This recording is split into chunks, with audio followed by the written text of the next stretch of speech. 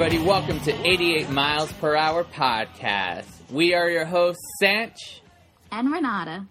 And this is our memory stroll. No, not memory stroll. Lane. I don't know. All I know is that we love the 80s and we're constantly always talking about it. So we thought we'd get into, we'd start a podcast and talk about the 80s. But one thing you should tell them, like, your age, but then they're going to be like, you weren't born in the 80s. So tell them how the 80s are in your life, because this is really the intro episode, so people want to... Why I said that weird? People want to know, like, 80s, like, your life. Like, how did 80s come into your life if you weren't even an 80s baby? So go for it. All right, well, I'm 20 years old, and you're probably saying... You were a 90s baby, Renata. Why are you even talking about this? You technically aren't a 90s baby. You were technically early 2000s. My calculations are correct. When this baby hits 88 miles per hour, you're gonna see some serious shit. Yo, it's your boy 7C's from the No 15 Allcast. And I just gotta drop a message real quick to the fellas, Freddie and Santos from 88 Mile Per Hour Podcast. Probably the worst podcasters I've ever done a show with, and they're so bad that I have to constantly tell everyone to make sure to check out their show, because being real I couldn't help but laugh, because honestly, man, these are some of the best dudes you could ever listen to. Congratulations on 200 episodes, man, and keep doing your thing, and I can't wait till we collab some more. So shout out to these guys, definitely listen to them, and there's some love from Chi-Town. So peace out. God bless. Hey guys, it's Mike from 10 Cent Takes. And Jessica. We just wanted to pop in for a minute and say congratulations on hitting 200 episodes. Even though, you guys were the worst guests ever, you completely overshadowed us with your charm. Come on now, guys. Just completely stole the spotlight? How dare you? Made us look bad. Absolutely. We are trash goblins, but... You made us look worse, somehow. So we just wanted to say congratulations on 200 episodes. That is huge. It's amazing. We're just so honored that you wanted us to be here. And in awe, honestly. You guys are great. Thanks for having us. Honestly, you guys are great. Congratulations. And to 200 more episodes. Honestly, I'd listen to them all. Samesies. Hey, what's up? This is Leo from Movies on Weed. Just want to say congrats on hitting 200. Hi, Santos. We had a great time recording the License to Drive episode with you, although it would have been better with the star of your show, Freddie. We know Efren was really upset because we couldn't settle on a date to record with him, so he was forced to do your show instead. Anyway, vote for Pedro to be the next guest on Designated Quizzers Podcast. Hey guys from the 88 Miles Per Hour Podcast. What's up, man? Long time no see. Hey guys, I want to just tell you guys right off the bat, no 88 Miles Per Hour Podcast, no All Aboard Podcast. Seriously, as you guys know, we've talked over the years now, and I used to listen to your guys' show way back in the day, and several years later started a Disney podcast. Obviously, you guys get on the DeLorean, you guys take it back in time, talk about that time, get back in the DeLorean, take it back to the future, all that jazz. Awesome premise, loved it, couldn't get enough. Then it was time to start my podcast, and I thought, what better way, pay tribute, I give you guys credit. We get in the railroad, at the Disneyland Railroad. We take it to different attractions, talk about those attractions, one per episode, and then we get back in the railroad, we take it back to Main Street, park it for until the next week. So seriously, I know we talked about this. I do want to thank you guys for inviting me onto your show. It was a terrible time. Talked about Tombstone, the worst movie ever. I don't know whose idea that was. Just kidding, guys. It was not the worst time ever. It was actually one of the best times ever. And also that led to, just certain things. I know you guys had Michael Cavallari on there. I talked to him. He was on our show. It was kind of a cool little networking thing. And, I just wanted to say thank you guys from the All Aboard Podcast. Thanks for having the idea, because seriously, I don't know if I would have had that in me had I not listened to your guys' show and kind of stole your idea. I did. And credit credit's due, guys. And I loved seeing the progression over the years from your guys' show from that way back when. I think you guys started in 2013, if I'm not mistaken. Here it is, 10 years later, still going strong. And I want to see another 10 years out of you guys. And it's so yeah, that's kind of all I have to say about that. That's my Forrest Gump.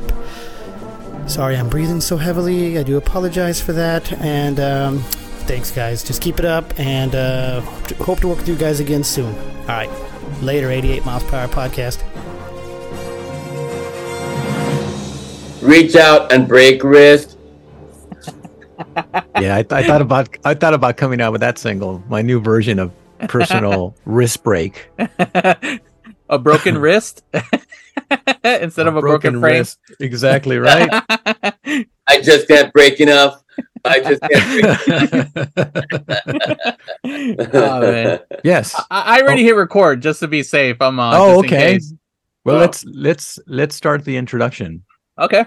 Hey everybody, welcome back to another special edition episode of 88 Miles Per Hour podcast. That's right, this episode is special because we have hit episode 200, ladies and gentlemen. Woo! Yeah, that's right. 88 Miles Per Hour podcast has traveled from 88 miles to 200 miles because this is the 200th episode. That's right. As always, ladies and gentlemen, I am Santos Medrano and I am joined by Freddy Morales. ¿Cómo están la gente?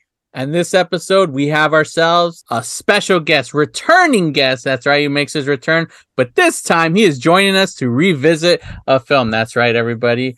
Let's say hello to Mr. Efren Ramirez right here. Yeah, woohoo! Órale. Wasn't I on episode 199? Yeah, you were. I would have said 101, huh? Ah, mira, muy Depeche Mode. Yeah. Reference. Hey, wow. Yeah, and then just kind of let you guys know what happened to me. I was, people ask me, "Did you fall on stage, Freddie?" What the hell happened? Did you? No, I actually was cleaning my kitchen, listening to a Juan Gabriel record, and I was dancing, and then I slipped. Are you serious? That's all it was? You fell? Yes, bro. Can you believe that? You fell. I'm just saying. He goes, "Yo no nací para amar. Yo no nací para."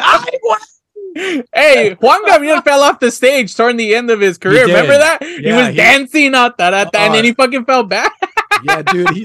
Wow. That's kind of like the way I felt, dude. Yeah. But I Same song and all, right? Exactly. I had the Juan Gabriel fall, bro, and I broke my wrist. First time that I break my wrist, you guys, because I tried to control the fall, and I just landed. And sure enough, man, I live close to the General Hospital because I live in Lincoln Heights.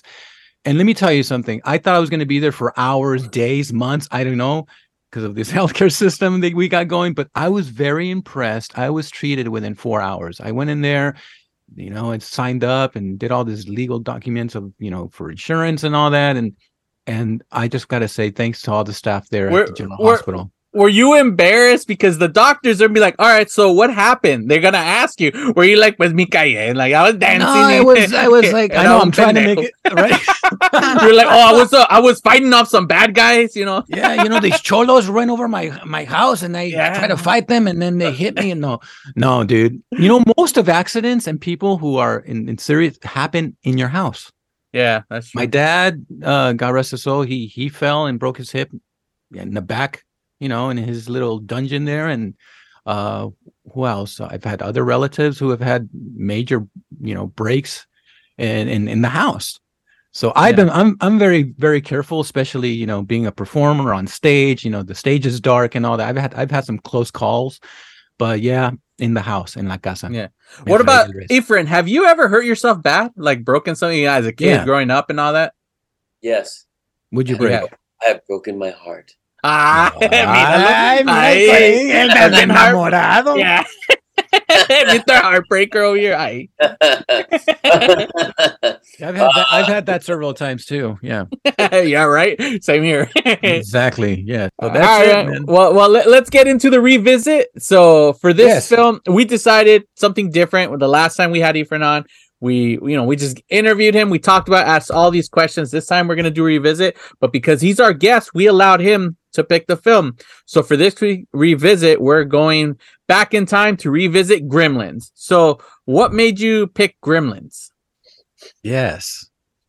Well, first of all, it was a film in the 80s. And I think in the 80s, there are many films that became our favorites besides Terminator, Star Wars, and just to name a few, Back to the Future. So many of them, yes. Anything by John Hughes, anything by John Hughes, and anything by John Hughes. Right? But they really brought out some great comedic films. And I wanted to pick something that was not only comedic, but also in the realm of Steven Spielberg, because he goes around doing adventurous films where all characters go with some kind of curiosity into some surreal moment, because he's known for stuff like that. So I know he didn't direct it, but I know he executive produced it. And I picked Gremlins as a comedy because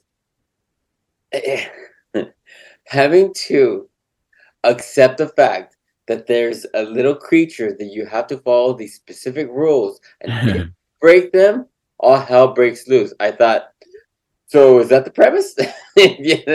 Because you go, I mean, the rules are you can't feed them after 10 o'clock. Right. And I thought, like, when you're a little kid, you want to know the rules so that you can go, let's see what happens in this movie. But reality is, it's 10 o'clock somewhere, right? Yeah. Right. Exactly. And then the other rule is you can't get them wet, right? Right. You remember it takes place in a place where it's around Christmas time and it's snowing? Right. So seriously. like keep him inside. That's it. Anyway, well, yeah. How fun is it for that guy just to stay there? And also the light. Yeah. Exposure to bright lights. Bright light and sunlight kills him. Sunlight kills him. So you had three things to take care of, like to the rules. It's like when you have a dog. You got to feed him. You got to pick up his poop. But this is a gremlin. This is much more of and you got to be on top of it. So, when you make a film like that and you have to follow those rules, I go, this is ridiculous, but I'm gonna buy into this and let's see what happens. So, and it's great because, I mean, there's so much to it. First of all, his father's an inventor. He created all these crazy gadgets and gizmos. So, speaking of Gizmo, I mean, that's his name, Gizmo. Yeah, so, there you go. Called him. Yeah.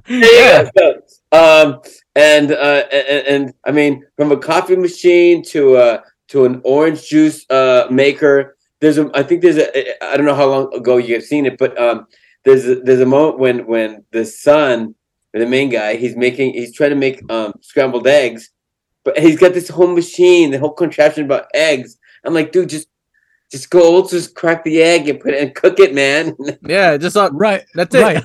Exactly. And then he also invented this travel piece where you had a toothpaste, you had a razor, and you had, it's like, but yeah, it's crazy. The inventions that he had. He also had a coffee maker when you can just make instant coffee. And nothing works. Like, what was the point? See, that's the thing. For a fact, if that were legit today and you had like your dad make all this shit in the house, and if it didn't work the first time, your mom would have been like, hey, tira eso, go buy a fucking microwave, make it work, because nothing worked for the guy. Orange juice. When it flew all over the place, the little kid goes, he's like, oh, I thought he fixed it. So that means it's happened before. The massive mess of orange juice. Why would you keep it there? I know they're trying to be like, oh, it's your father, it's inventions. But yeah, right. For a fact, any family would have been like, fuck it. The first time it broke, you're not going to want to use it. Let's just go buy an orange juice. Can you imagine a Latino family? Yeah, exactly. You messed up my church. Y la cocina. Yeah, but the thing is that you see that they supported their father. The wife, she tried it. There was this love communication with them. It was a good family, and they supported the dad. The dad would go and run off on the conventions to try to sell his inventions, Yeah. He had to make the money. He had to make the money. Yeah, he had to make the el dinero. I mean, for me, I watched this movie came out in 1984. I was 14 when it came out. I actually got to see it in a movie theater. And I think I went with my brother. I went out with my brother a lot during that time. And of course, our parents our parents, but we see where I lived in Southgate, we had this awesome movie theater that they would play two movies in matinee, and that was one of them. So during the day, we would just, okay, Mom, I los vemos. Okay, be home by dinner. And, it cost us what? 50 cents to get in back in the day, $1 to get in, 50 cents? What is this, the 50s, bro? Damn, really? 50 No, they had these special, dude, we're talking about the 80s, bro. Yeah, it's like, I guess. Now it's like $35 to go see a movie, it's like $50. I enjoyed that experience as a kid. And this movie brought, I just recently still refresh in my memory right now, because I just seen it like last night. Yeah. And, it brought back so many memories. It's such a fun movie. It's a holiday movie. It's got fantasy, it's got mystery, it's got thriller, comedy, and horror all in one.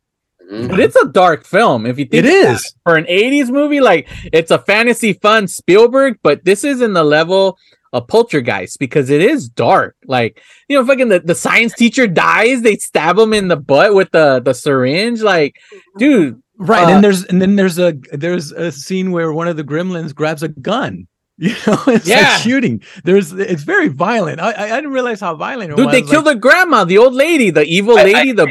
That's right. I gotta ask you guys: is that where Pulp Fiction came from? Is that where Quentin Tarantino got his influence from? Like when you see all the gremlins in the bar and Phoebe Cates is like giving them drinks and he's got a gun and everybody's all they're dark in the world, and you go, maybe Quentin Tarantino, he was like influenced by that, I think so. Like all the darkness, all the violence. Right. That bar scene was amazing when they're in that bar and they're all just you see all the characters of these gremlins with like bad personalities. It's just, I was like, there's more of the bad gremlins than the Gizmo. Gizmo was just very cute. By the way, I love Gizmo. He's such a cute little guy. It's like, yeah. And, but then there's that one gremlin, the guy with like little mohawk, the little white stripe that he had. Yeah, Stripe. Yeah, Stripe. Yeah, he was the main. He's like technically like the leader of the gremlins. He was the one in charge. Right. And it's just a very good movie. Look, back in the day. I gotta say, how about that mom? I gotta ask you guys: did this movie come out before Terminator? Yeah, yes, it did. Right? We got to research that. Well, Terminator, I believe, was also 84. Yes, it was 84. You're right. That was a great year for movies, you guys. 84 in the 80s? Terminator was 1984. Yes. But same year. So he's saying in the same year it was what? Maybe there was Conan. There was Terminator. There was Ghostbusters. There was Break-In. Yeah. It looks like this movie was released in the summer, so June 8th of 1984, from what I see. Wow. It was released. Yeah, so I think Terminator must have been released was later. October. Yeah, so that was more of a... The reason why I present this thought is because remember the moment when the mom is skeptical about what's going on in the house? And she grabs the knife as she's making her cookies, right? And she walks around and she starts fighting these gremlins. She goes to the kitchen and she got two knives. She's like Sarah Connor, right? Oh hell yeah! Yes, yeah, she is. She took a beating with them. Tough mom, right? Yeah. And like she doesn't run out of the house. She fights them, and you go, all right. But so the reason why that happened was, they were being controlled. Gizmo ended up getting water, and then from there all these other ones started popping up, and then what happened, like you said, they ended up being fed, but they tricked Billy. Yeah, they cut the wire from the clock. Mm-hmm. So he thought he was feeding him before midnight, and it turned out that he fed him after, and that's why they ended up getting all crazy, and then they ended up being these cocoons, which made them bigger and evil. See, but that is going back on the point of what Efren said, because that's true. Like the mom is by herself at the house, right? Right. She goes upstairs to the attic, in which only in movies do kids live in attics and shit. No one fucking in real life. I never had an attic. Right? I have an attic here, but no spiders. I'm not. Okay, who's gonna live up there? But she goes up there and she sees the cocoons all open, and she's like, "Oh, what the hell?" And instead of like in real life, hell, my ass would have ran out. I'm like, "Hey, no, hey, I'm out of here." She freaking stays in there, and fights off all these gremlins, minus Stripe because he escapes. But yeah, one, she stabs him psycho style. She puts one in the microwave. Like, dude, and then Sarah Connor, dude, buffness. Yeah, you're right. The blender, right? And the blender too. Yeah, that's when you started seeing. I was like, wow, this is a very dark movie. And like, they were trying to hurt her and kill her. That's why it's like, dude, this is dark. For instance, like the teacher, the one that gets killed afterwards, the science teacher. At first, he's feeding a Snickers bar to the gremlin underwards and under the thing, and he's like, oh, here you go, see, don't you feel better? And out of nowhere you can hear like a crunch and he starts screaming because it's eating him. I mean, these gremlins are lethal. Like in the original script, Billy's mom dies. There's a scene where her head gets chopped off and it's rolling down the stairs. What? Yeah, it was dark. Another scene, the gremlins all break into a McDonald's and they eat everybody in there, but they don't touch any of the McDonald's food. Yeah. Oh, wow. Yeah, like it's just a much darker film. Originally, the script, because when Spielberg read the script, he loved it, but he wanted to change it up. And at that point, with the original script, there was no Gizmo. They were all the Mogwais. They turn into gremlins, and that's it. But Spielberg's the one that told the writer Chris Columbus, who also I believe directed Home Alone. He told him, hey, you should rewrite it and have one of them not turn into a gremlin. That was Gizmo, so to have kind of like a little sidekick. So it really changed the dynamic. They toned down the violence, but it's still violent. I mean, I like that the stupid rich lady dies because she gets her comeuppance. Like, all right, good, because she was evil, but at the same, just a bratty lady. Yeah, very rude, cutting in line in the bank, trying to like. Because she was rich. She could do what she wants. I have a lot of privileges. I'm rich. Get out of the way. I mean, I get Billy. We're supposed to love Billy and stuff, and we're supposed to hate this lady. But I mean, who takes their dog to work like that? Like, why would he want his dog? I used to take my dog to work. I loved it. He was my Australian Shepherd, Sammy. But where? What was your job that you took him with you to? I was a film editor. I was like, I had my own, but the good thing about I had my own office. Exactly, so right? Yeah, but it's funny. Yeah, I was like, but I get it. I was like, oh wow, he's bringing his dog out of the bank. Yeah, in the like right there under the booth, the teller, like it'd be different. Like where I work, the professors they have dogs in their offices and stuff like that, but they have their own office. Here, you got a freaking dog under the teller. The dog's gonna have to take a dump at one point. Dogs fart and it stinks up.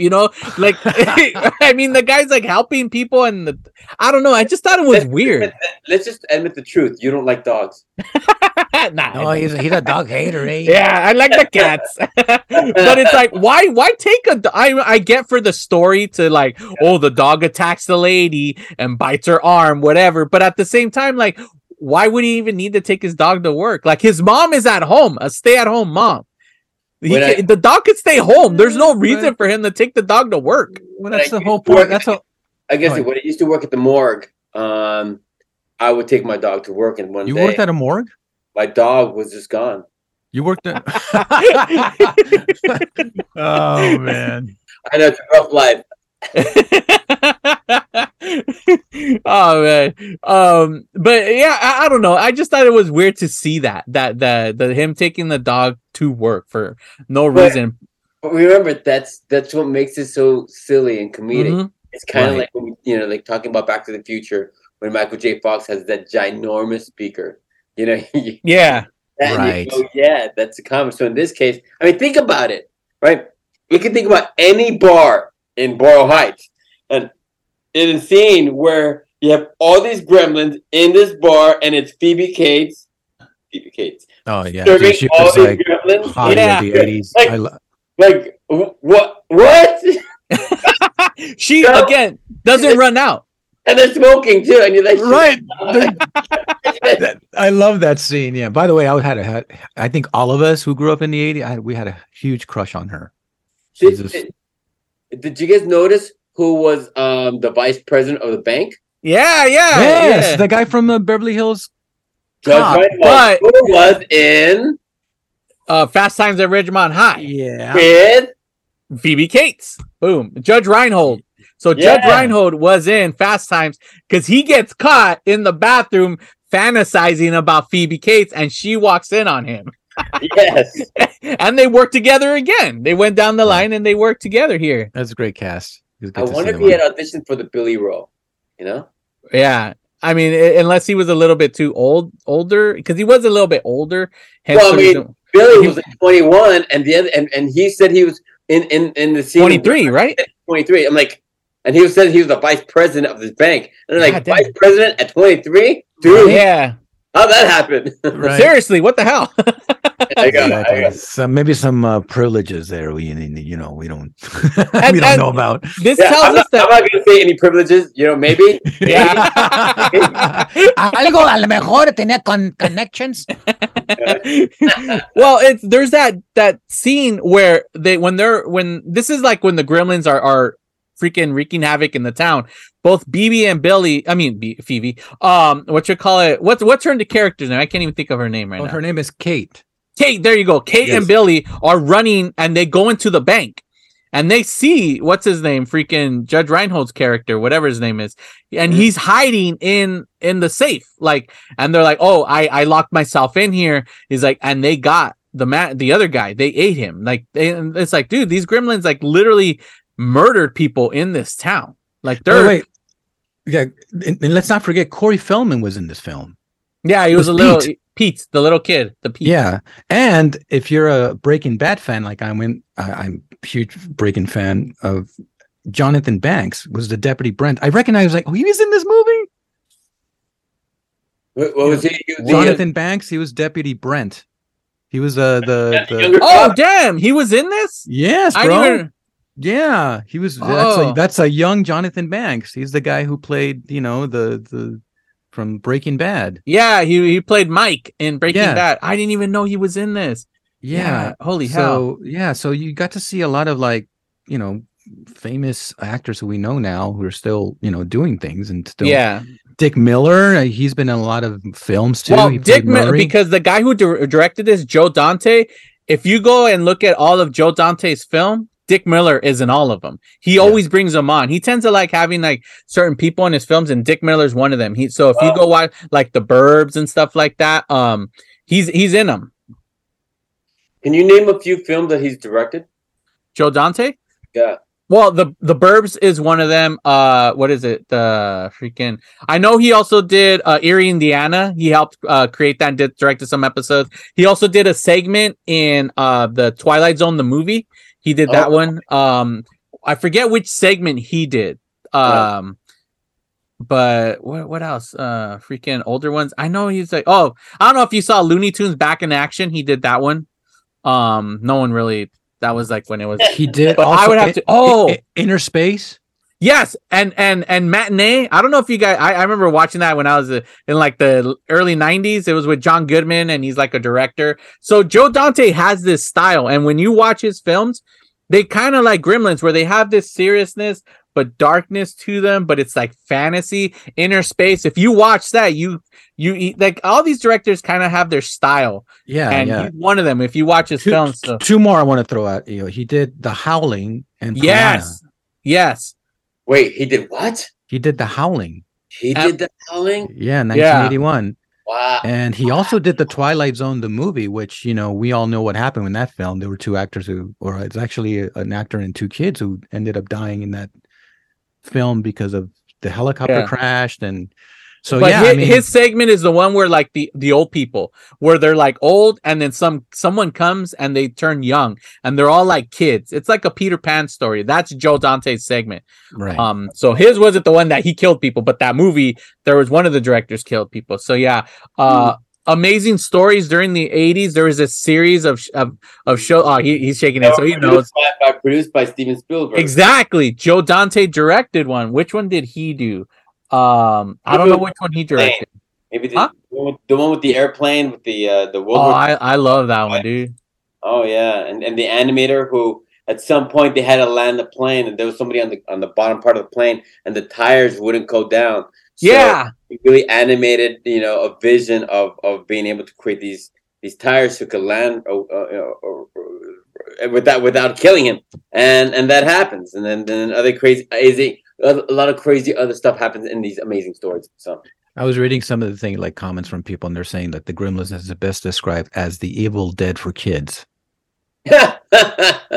Because of the, and by the way, it looked realistic. I mean, today's technology, I mean, now it's like, digital effects and stuff, but it looked more realistic. It didn't look cheesy. I mean, I think because we got, the 80s, effects were. What you were talking about, like exactly what he said. It's like Joe Dante directed it, and he's the one who did The Howling. So those effects are there's a sense of realism to that. There's a sense of quality to that, rather than replacing it with the computer effects that we now have. Which to me looks more fake. Seriously, today's like I don't like today's horror movies. I think the last horror movie I don't even know what was the last one, but if I can just recall, I mean, I look back and I'm like, wow, these movies like Evil Dead was very realistic looking. You've got like The Howling, you've got the American Werewolf in London, where he changes into the wolf. That looked really realistic. I don't know, it just really looked real to me. And today these movies just look too fantasy digital to me now. I don't think there has been a really good movie of such caliber where you're trying to do the natural effects again and see somebody turns into a creature, or these creatures come to life without any visual computer effects.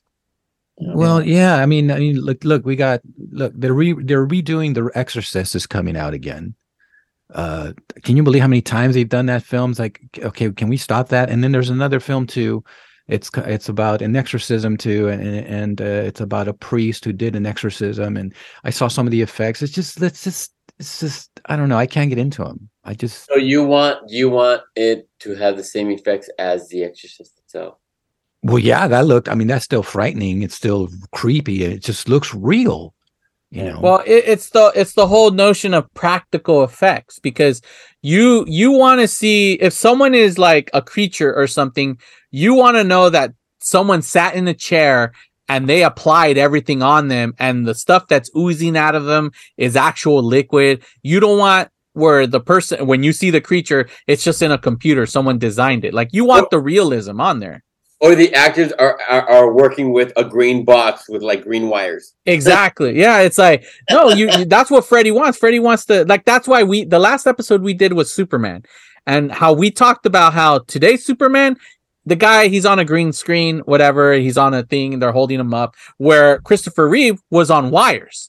And they had the projection in the background that shows the screen, so it gives him more of a realism of him flying. Now everything is done digitally. There are some directors that are who grew up of what we love, like these 80s generation, who are like, no, I'm going to try to do as much practical effects as possible. I mean, Efren, the industry where it's obviously cheaper to create something in a computer than it is to hire this team and build everything. So it's why studios tend to do that. But there are some directors that have way more pull nowadays that say, no, I want practical. I want more. So like, for instance, like The Mandalorian, they're like, hey, no, if there's a creature walking around, we want an actual creature walking around. It's not a computer. They don't want to do that. So it's like, that's the upside. Like for the new Evil Dead, Sam Raimi produced it. There's a new one coming out, really? And they're putting in as much practical effects as possible, because they want to also do it like, hey,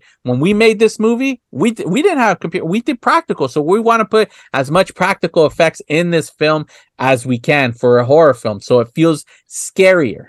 And you know what? Going back to Gremlins. I mean, it's just no, going somewhere else. No, but we're talking about special effects and all that. Yeah, of course. The Gremlins look real. I mean, they just look like real pets. Like I was just rewatching. I was like, wow, the movement, the eyes, the way they would maneuver the puppet or however they did it. It just looks so real. Like you can just fall into and say, I want to get a gremlin. As a pet. Yeah, that is true. I mean, when Spike dies at the end, remember when he's putting his finger in the fountain, and then they the car follows him, and he basically dies. When he comes out, he's oozing. He's like, that's a real thing there that they're filming. It's real. It's not CG. Like, I know they've been trying to do a third Gremlins for a while, and there's a possibility that one might come. But if they do it, I know the team behind it, who are, because it's the same peeps from Gremlin, said, look, if we do it, we want real Gremlins. We are not going to do computer Gremlins. We want real Gremlins. So, but it's going to be based on the studio. I know there's an animated series. It's the history of where Gizmo came from. That's going to be released. I think it might be on Disney Plus. I'm not sure. So if this is a hit, huh? Wow. Oh, yeah. So if this is a hit, then we're going to get the movie. But if this fails, the studio's just going to see it as there's no interest in this. So we're not going to move forward. So if there's a third Gremlin movie, who would direct it? Just imagine what it would be like if it was directed by Martin Scorsese. Oh shit! You'd have mob Gremlins, right? Yeah, I'm down for that. Some mob and taking over Las Vegas. Yeah, there you go. Right, the mob. They broke into somewhere, right? The mob, and they stole something. They don't know what they get. They think it's worth millions. When they open it up, they realize it's Gizmo, and they're like, "The hell? What is this?" And then so that's when like one of the guys accidentally drops a drink, and then they turn into it. So, they give him a drink. Se pone pedo. And then he starts popping up all the mobster Gremlins now. That'd be great. Gremlins. Hey, we're running our own script here, buddy. Can they confuse Joe Pesci for a Gremlin? Yeah, there you go. Oh, that'd be great. That'll be great. Oh man. Okay, I want to see that version. Let's go with Quentin Tarantino doing Gremlins. Oh, that'll be like a right. Yeah. Let that be his last film. He said he's only doing 10 movies. Let Gremlins 3 be the last movie he makes. I think it'd be great. One, there'd be a lot of dialogue between the Gremlins.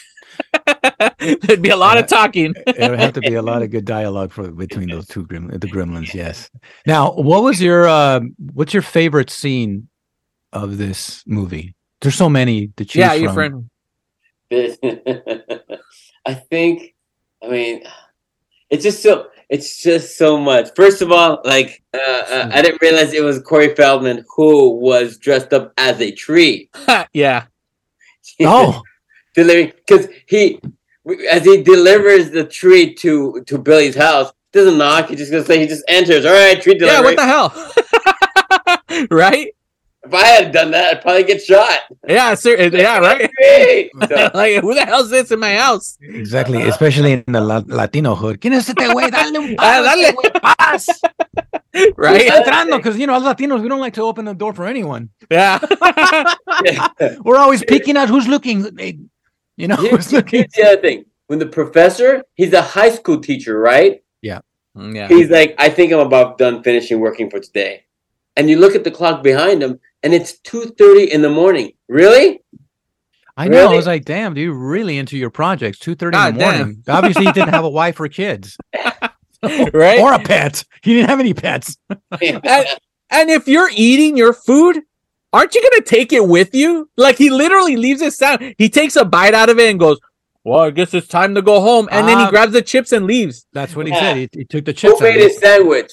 The Mogwai at the time. But I mean, that's why, like, all these people make these little mistakes that it's like, if I'm like done, I'm going to take my sandwich. I'm going to eat it on the drive home. I'm not going to leave it. But no, for some reason, he decided to leave his sandwich, and then we get a freaking gremlin. My mother taught me to always, eat your plate and don't leave anything on your plate. So I don't know. I don't know how he was brought up. Yeah. I'll just leave half a sandwich here and let this gremlin eat it. So Efren, so I know we usually, Freddie and I always talk about this when it comes to films.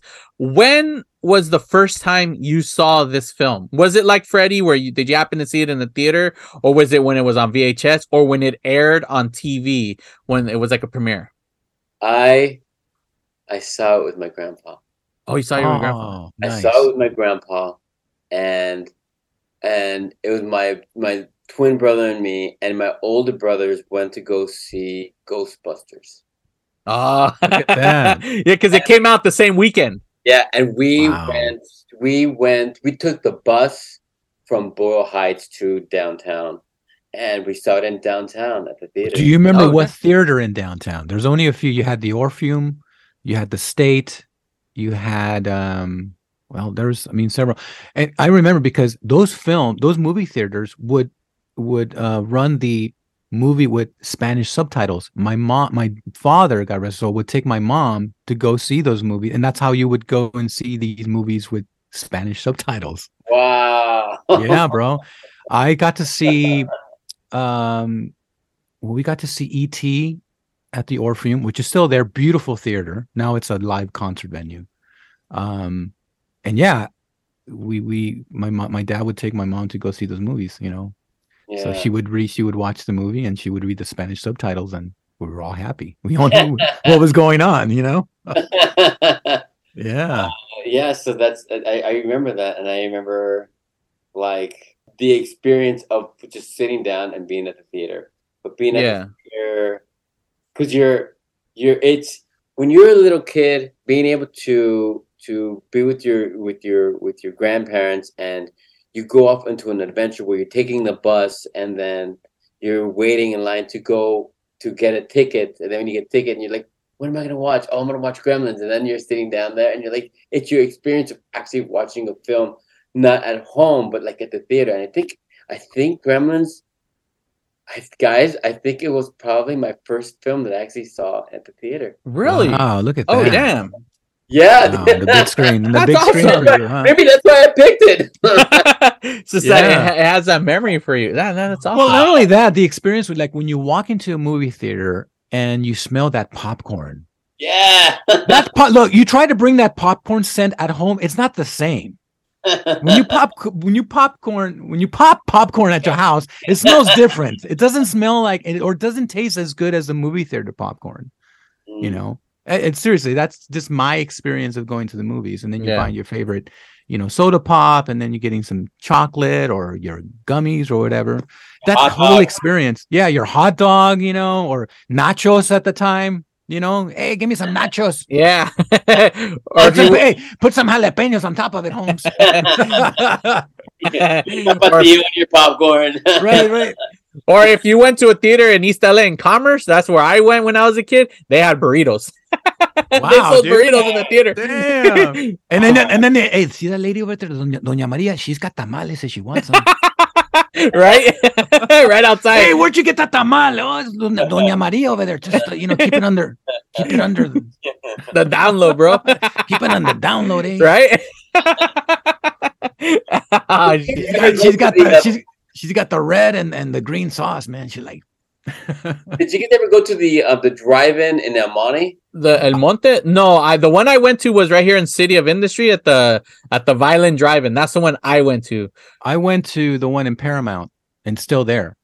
The Paramount Drive-In on Imperial. No, it's on Rosecrans. Well, the where you saw your clothes, Freddie, the Santa Fe Springs. Yeah, that one used to be. I saw Karate Kid Part 2 there. Did you really? Yeah, Wow. I saw it there at the drive-in.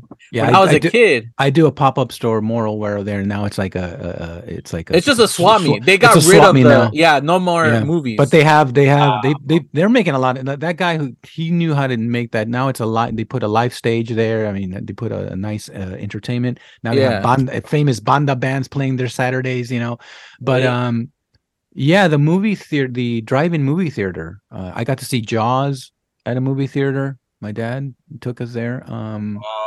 So many of them. It was a summer. I remember it was a summer, and got to see Jaws on the big screen like that. Which is the one that was in El Monte? What was the drive-in? Yeah, what was? I don't know. I can't. I was so little. You know, I don't even know if it still exists. But it could have been the Santa Fe one. Okay. Yeah. No, actually, I just looked up. It says right here, El Monte Drive-In, Laura Azusa Road, El Monte. It's like an old school like image of it, but yeah, they used to have there was a drive-in in El Monte. Okay, yeah. Holy hell! No, I never went to that one, but so I like. It's like that's the one thing I love. Like when talking to Freddie and then Efren, like we're all like the same. We all got to experience that because it's like my kids, my little ones. I have a 2-year-old, a 4-year-old. They're never gonna experience the drive-in. That they're gone. The one that was over here in Pomona, Mission Tiki, they just closed down a year ago. 100%. The Violin, that's gone too. So it's like that sucks. Like there's this cool experience of just going in your car and watching a movie like that's gone. All these little kids aren't going to experience it. We got to experience drive-in, the theaters, like it's all different now. It's like you're in a stadium. I understand that's much better seating wise, but there was something about the way the seating used to be back when, where like kind of just like had this weird little arch, like, and watching the screen, it's just because it was film. Now all theaters are digital. But back when it was film, and it was just cool seeing like the little, like kind of like the hairs on the screen, like, you know, because of the way it's printed. I don't know. It's just an experience that I enjoyed. Going back to the last film, now I remember the last film I got to see was it last year? Yes, it was called a horror film called Smile. I was invited. And did you see that, Efren? That movie? Yeah, I did. That was just, I think it wasn't even scary. It was just comedy horror. It was just so stupid. Like, I don't really watch a lot of horror, but that scared me. I saw it last week. Right. Now we're traumatized. Like, hey, that guy is smiling at me. Hey, he's gonna kill me. Hey, no, don't smile. Se está riendo ese güey, los va a matar. Vámonos. But I walked in the movie theater. I've never been in a movie theater where it's been filled. It's always like very empty now, you know. And Did you not go see Avatar? No, I didn't. No seats available. Yeah. No, I didn't. I got to see Avatar, the first one, but this one, I don't know. Didn't catch my attention, really. Something made over $200 million, and you're like, all right, I'm gonna pay $20.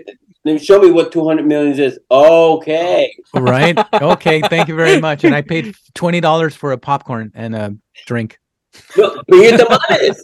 Yeah, there you go. They gotta put in tamales in the movie theaters. You're getting more of the Mexicans coming out to the movie theaters. Hell yeah. I mean, now you just sneak your shit in. No, you take in all your stuff. You just get tamales outside, bring them inside. Now they have alcohol. Vegan tamales, right? Vegan tamales. Vegan there tamales, you go. Yeah. Now they have alcohol in the movie theater. Now they got like this, you know, the VIP.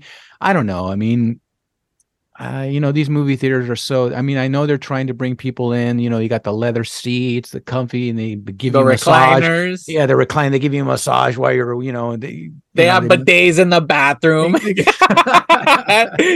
They want anything to get you in, right? Yeah, but you know what? I'm glad that I was able to experience going to the movies in the 80s. Yeah. I love every movie that I've seen, from like Gremlins to like Beverly Hills Cop to Terminator, Halloween. The Evil Dead, all those movies. Like you said, 84 was a great year for movies. I mean, Duran Duran released 7 and Ragged Tiger. I mean, there's so much, as a kid, so much going on without social media. You know, you would pick up a newspaper. I love your cat, black cat. Your friend's got a black cat. Look at her. Him. Is it he or she? Her name and her? Okay. I just saved a cat too. Her name is Stella. She's like a panda, white and black. She's been, amazing. So yeah, look at her. Oh my God, beautiful. Look at you. Meow. Yeah. So 84 was just. I mean, look, from 81, that whole decade, you guys, was amazing movies. And see, today they're trying to remake those movies. I mean, they just released Scream, or Scream is being released. I don't even what version of Scream is that now, you know? Yeah, like I'm looking at, here's just a small selection of 1984 movies. All so right. You had The Never-Ending Story, The Terminator, 16 Candles, speaking of John Hughes earlier, Karate Kid, Footloose, Amadeus, Ghostbusters, Purple Rain, Gremlins, 2010, let's see, A Nightmare on Elm Street, Temple of Doom, Red Dawn. Yes, dude, I just saw Red Dawn. Once Upon a Time in America. Back. Yeah, great. Yeah, Police Academy, Top Secret, Repo Man, Children of the Corn, dude. Like Beverly Hills Cop, Dune. This is Spinal Tap. So imagine, like, being a kid during that time. You would go every weekend. We would go to the movies. You know? Yeah, dude. Like so many like good ones, dude. Like I mean. Starman, freaking Supergirl, Breaking 2 right there, Bachelor Party, Firestarter, Conan the Destroyer. Dude, it's like all these films like I grew up with this watching over and over, man. It's just You know, it sucks because the way the movies were, I know, like I was hearing, I didn't see the skit, but I was hearing on another podcast where they talked about there is this skit on SNL. It was like a trivia show, right? And anytime they had trivia on movies from like the 80s or 90s, they were answering them like crazy, right? But whenever they would ask trivia on movies from like the last few years or today, they couldn't answer it. And it's because we're just like, I think like there's so much that comes out today that it's easy for you to watch it and move on. Where back when you would watch something and it stuck with you. Look at right now, 2003, a film from 1984, and we're spending a podcast episode talking about this and reminiscing and being like, oh, like Efren saying like I went with my grandparents. This is probably, I think, the first movie I saw in the theaters. Freddie talking about like I saw it in the theaters. I went with my brother. We saw this. Me, I all I know is I saw it the day it aired on TV, the night it aired on Channel 7. I remember seeing that in East LA when we're visiting some family and watching it, dude. And I vividly still remember the apartment they lived in. They lived in the projects and by Atlantic Boulevard, right there, sitting in the living room watching Gremlins. And all of this, that we have this connection of all these films because there's something about a lot of these movies that just hold true to like the way, because it was like there was a lot of movies that came out, but you had to go and experience it. Now you could stream something and move on and be like, I saw it. Now what's next? Because there's so much. Before you had time to take it in and let it live with you for years. Well, look, this weekend, tomorrow is the Oscars. I don't even know what movies are being nominated. Yeah. Seriously. I think I've lost track of the last, I don't know, I would say decade of what's going on with the Oscars. There hasn't, the only thing I heard was, I guess Top Gun was nominated and maybe Tom Cruise might get something, who knows. But I didn't even go see that movie, you know? Yeah. Well, I mean, now if you have Paramount Plus, you can watch it. So yeah, but now it's different because now we live in the streaming industry.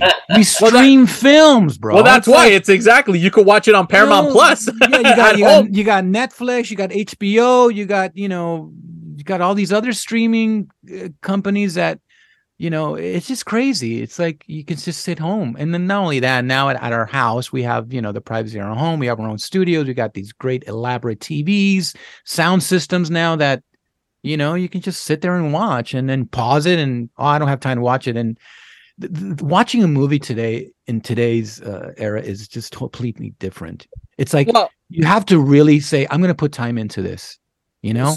Yeah. Well, Efren, like, for instance, you're from when you started, like, with your films and then where you're at now, like, obviously there was like before streaming to where we're streaming now. Like, how do you feel about that, where like you could be making a project that's just straight gonna go to streaming? It could be a Netflix or whatever, and then where before, like, they had to go to the theater and experience. Is it something that, like, no, I want my audience to experience this in the theaters? Or you're just like, you know what, like, I love streaming, or like, how do you feel about it? Well, there's a power in storytelling, and there's the creative part, and then there's the producing part.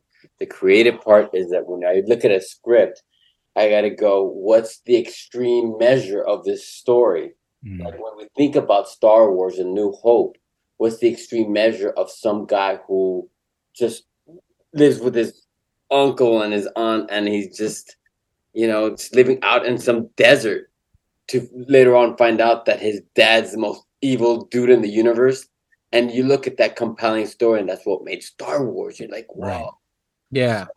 So, you know, and he's gonna have the ability to save a princess somehow, and he's gonna learn how to use a lightsaber. And it's like the spectacular sensation of something like that could be so marvelous.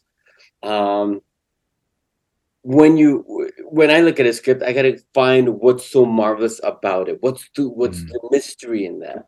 Right. So that's the creative part. The other part is the result, the outcome. Like there's going to be people who are going to want to watch things streamed right at their own home. I get that too. But it's also an important factor that we're able to step out our comfort zone to look at stories that are completely different from what we know. So So do you think now that with the experience of the pandemic and us being locked down for a long time, we obviously became, you know, we're just sitting in our sofas watching one thing after another. I mean, do you see now people are now breaking out of that and maybe giving a chance to go out and see a movie at a movie theater? Or are we now just stuck and saying, well, if I have the option to stay home, I'd just rather stay home and not go through that experience of, driving to a venue to go see a movie, buy my popcorn, go on a date. I mean, that's what movies were for, to go on a date, to go with your friends, to go with your family. I think it's lost. I mean, we live in instant world now. Everything is instant. Right. I gotta have it now. It's same thing with music. Now I'm old school. So yes, when I see a record store, I'm going to go walk in store because I want to smell the vinyl. I want to smell the vintage, like when you walk into a record store or, an antique place, you smell the history of these products and of these things that have been around for 30, 40 years, and now it's packaged into a digital form. I think, I'm in my 50s now, so I mean, I miss that. I really do. And I think I've fallen now to where I can just sit home and watch a stream and pause it and, go do something else and then come back to it. And you don't put 100%, unless it's like you said, the story. Like I've become, I got sick in December, so I was able to kind of just binge on some things. And I was able to like watch a series like Succession. I'm a big fan of Succession. Have you seen that, Efren? Succession, HBO. It's about these billionaire companies. Brian Cox and Kieran, Macaulay Culkin's brother. Yeah, right? Kieran Culkin, I believe. Yeah.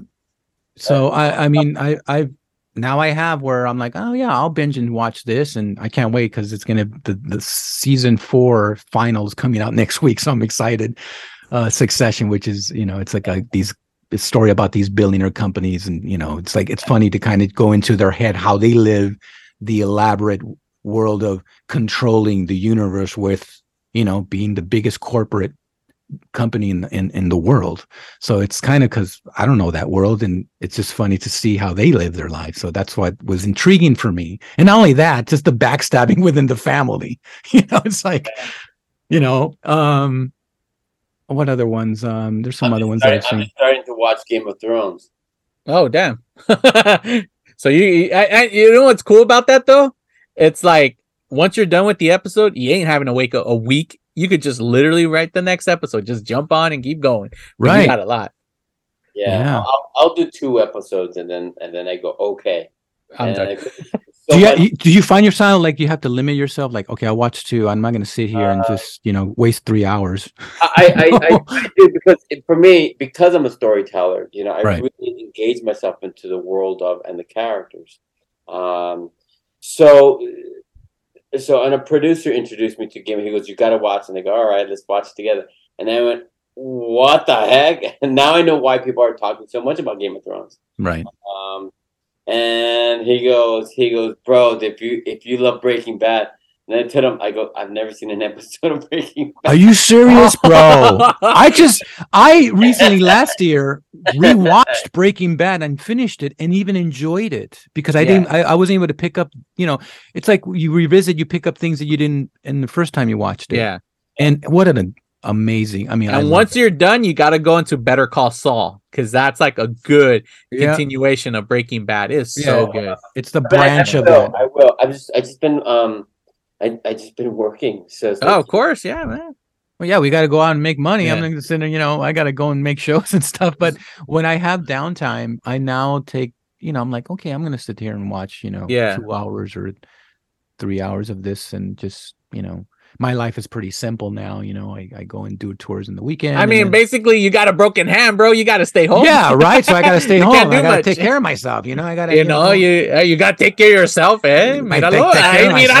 No, tengo que cuidarme porque tengo chos. So, real quick, Efren, time frame wise, because this is off from the show. Time frame wise, are you good, or do you have to get going? I have to be somewhere at 6:00, and some. Okay. But it's not that far from here, so okay.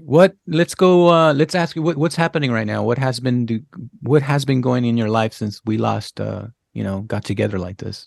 When did we last get together like this? This was last year. It was last year. Honestly, it was roughly around this time. Let me see. Yeah.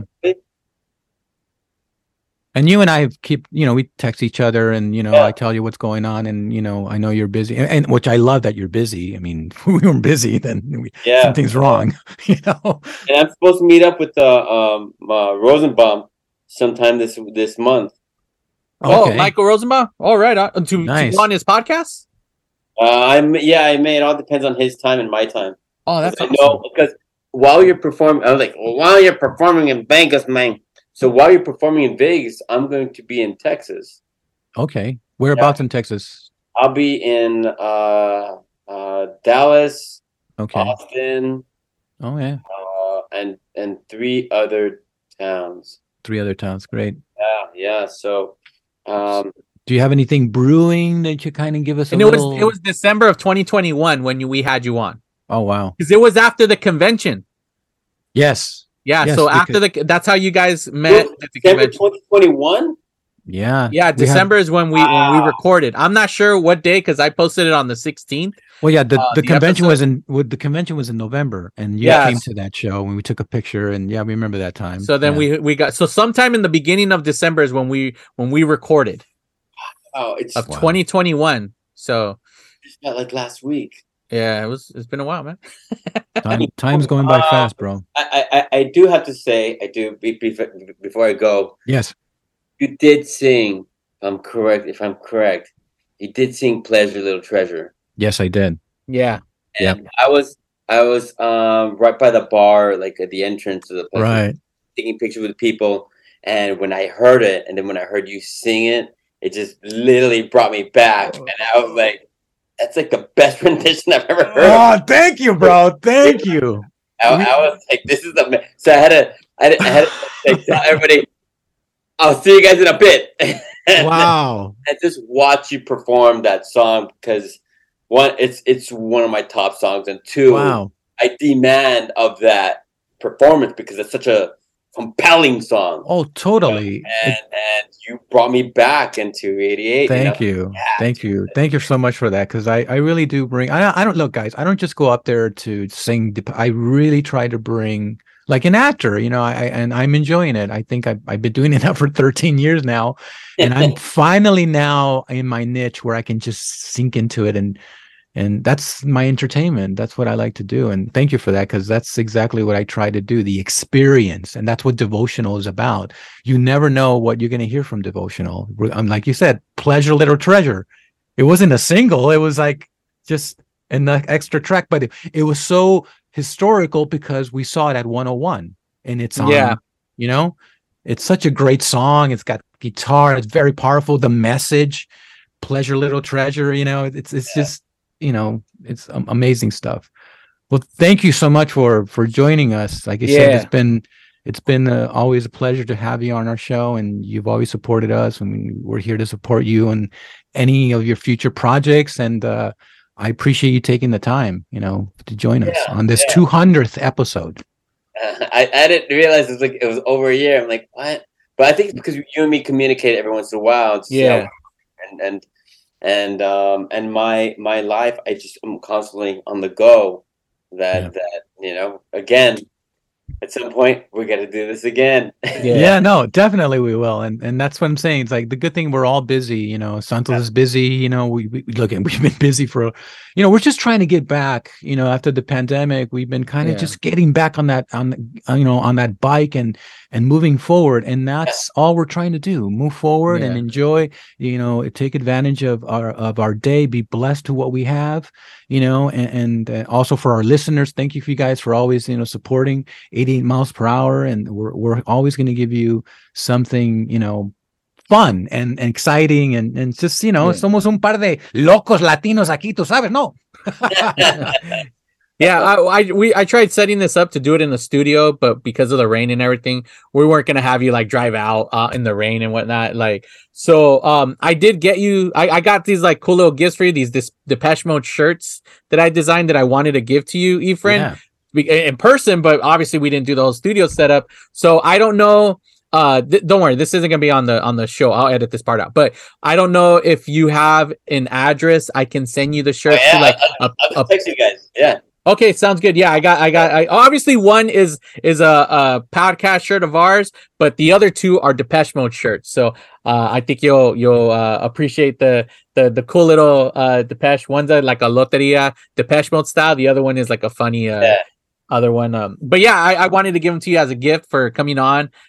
So if you have a PO box or something that you feel safe on giving out, I'll send them to you.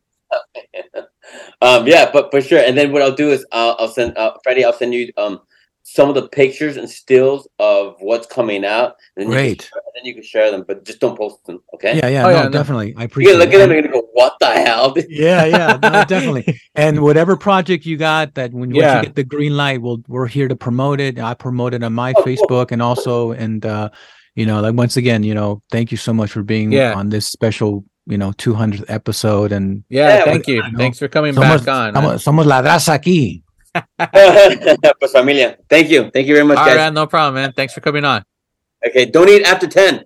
No, exactly. I won't. I gotta eat my pozole right now. All right, take care. All right, well, there you have it, ladies and gentlemen. Efren Ramirez, he had to get going, but we just wanted to thank him again for coming on, talking some Gremlins.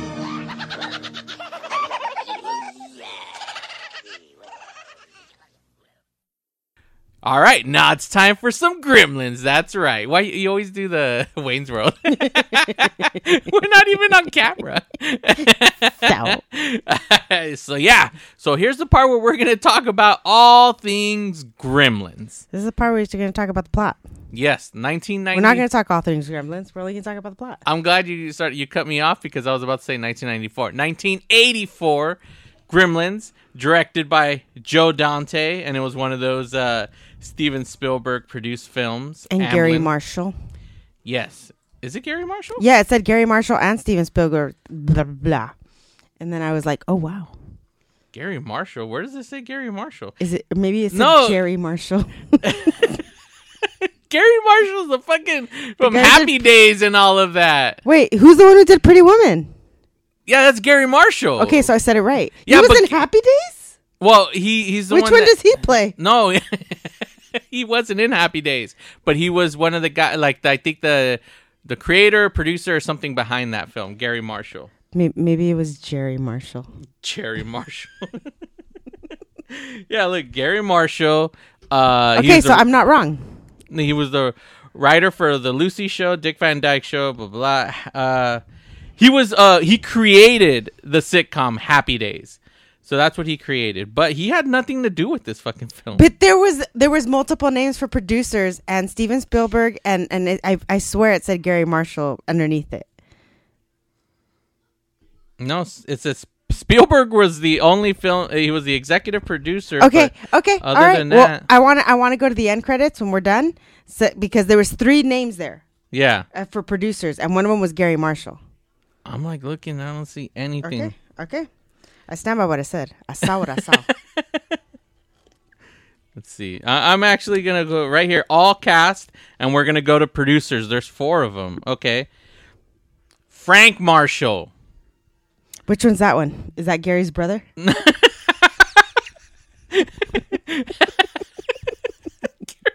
I mean, shit. Let's see. No, it's not related. But Penny Marshall was related to Gary Marshall. Oh, and she was one of them? She's from Laverne and Shirley. I know who she is. Yeah. So she produced it too. No, she didn't. God damn it. No, none of them produced this fucking film. Except for Frank Marshall. And Frank Marshall's not related. He's their strange cousin. Yes. Oh shit! People don't even fucking care about the director. I mean, the producer. You're the one who brought him up. I didn't. You brought up. All I said was the director, and I mentioned Steven Spielberg executive producer, because this is one of those like during that time. Does that mean they just contributed monies? What does that literally mean? Story by Spielberg. Or he's probably saw the he saw the script, loved it, but he didn't want to direct it. Is that what he told you? No, I saw a whole documentary on this. Oh, okay. I watched the documentary because that's what Spielberg would do. Either one, he would come up with a story idea, or he would find the script. He loved it, but he didn't want to direct it, so he created his own production company. Amblin. What the? Amberlin. What the fuck? No? Okay, we'll call it Amberlin then. It's Amblin. Oh, okay. That's where you The see E.T. like the logo. ET little. Yeah. So, and then he gave it to someone else to direct, being Joe Dante, because that's what he would do in the 80s. That's so smart, because it's like you like it enough, but you're like, no, I feel like this could not be good. But if it comes out good, you get credit for being a genius and putting it together. And if it's bad, it's like, well, I'm not the one who did it. Goonies.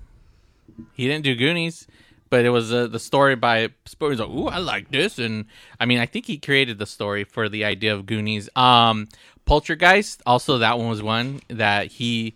I'll give you $1 if you can spell poltergeist. Oh, I can't. I know. It's stupid. So this film is from 1984, and it stars a lot of peeps, because if I start saying names, you're going to be like, I don't know who any of those are. No, nobody's going to know any of these actors. Yeah. Well, some will, because it's like you got... Most won't. Zach Galligan. Well, we have to say the names. Like, that's the thing, because you always want to leave off the names, but we have to say the names. Zach Galligan, right? Billy plays Billy, and Phoebe Cates plays Kate. And then Dick Miller, he's also in this film. He plays the neighbor, Mr. Futterman. And your favorite, because whenever you come across his videos on TikTok or Instagram, you have to stop and watch. We got freaking Corey Feldman as Pete. It's because it's like, I don't want to call it a dumpster fire, but it's like you can't turn away. Yeah. It's just, it's mesmerizing and baffling and inspirational all at the same time. And you gotta look at his image on freaking it. How he looks. All right. Thinks he's all cool, like fucking looking like Michael Jackson and shit. I respect that he's true to himself, and no matter what, he continues to follow his dream. He's trying. You know, he's trying to be awesome. He's not trying. He's doing, and he's living his best life. He's living his That is truth. true. He's a rock star in his head, and that's what counts. Yeah, you know what? That is true. That's all that freaking matters. That's all that matters. All right. So Goonies, what the fuck? Wrong. Yeah, I know. Well, but I mean, it's still in the same universe. Not literally, but it's like Spielberg related. All right. So let's talk Gremlins. Let's get it right into it. So watching Gremlins as a kid, I almost always watched it like on TV when it just happened to come on. Yeah. So I rarely ever caught it from the beginning. And even though I've owned the DVD for years, and I'm sure I've watched it, for whatever reason, when I watched it again with you, I never noticed that it's starting off being narrated by like by his dad, which I'm not going to say is an insignificant character, but he's gone during like all the action parts.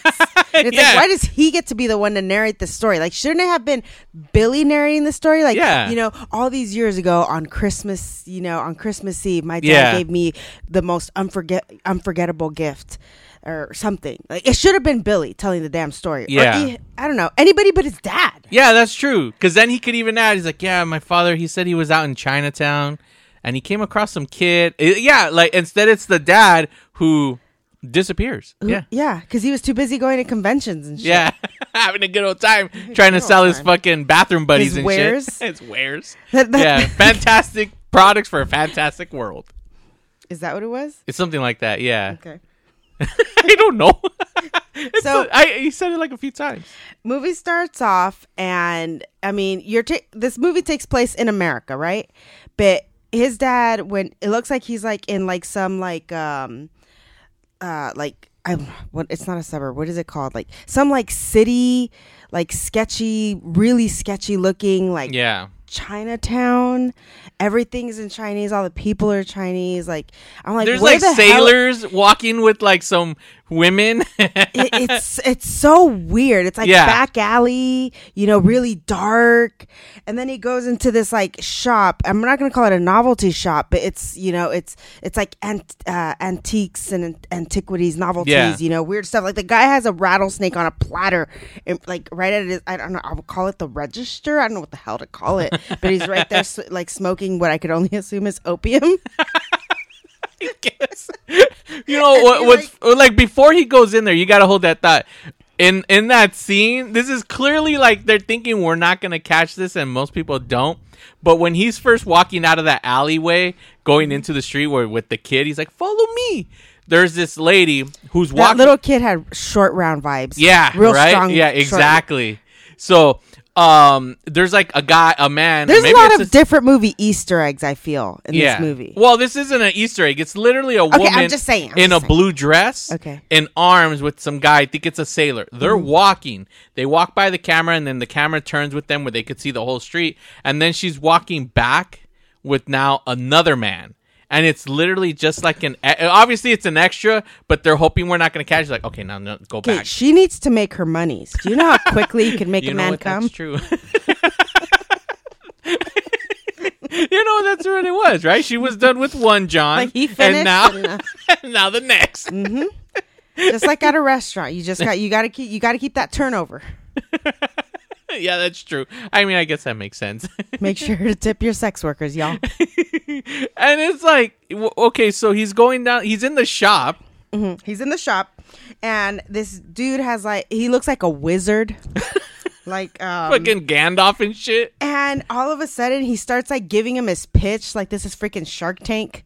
With his, he has no proof of sales.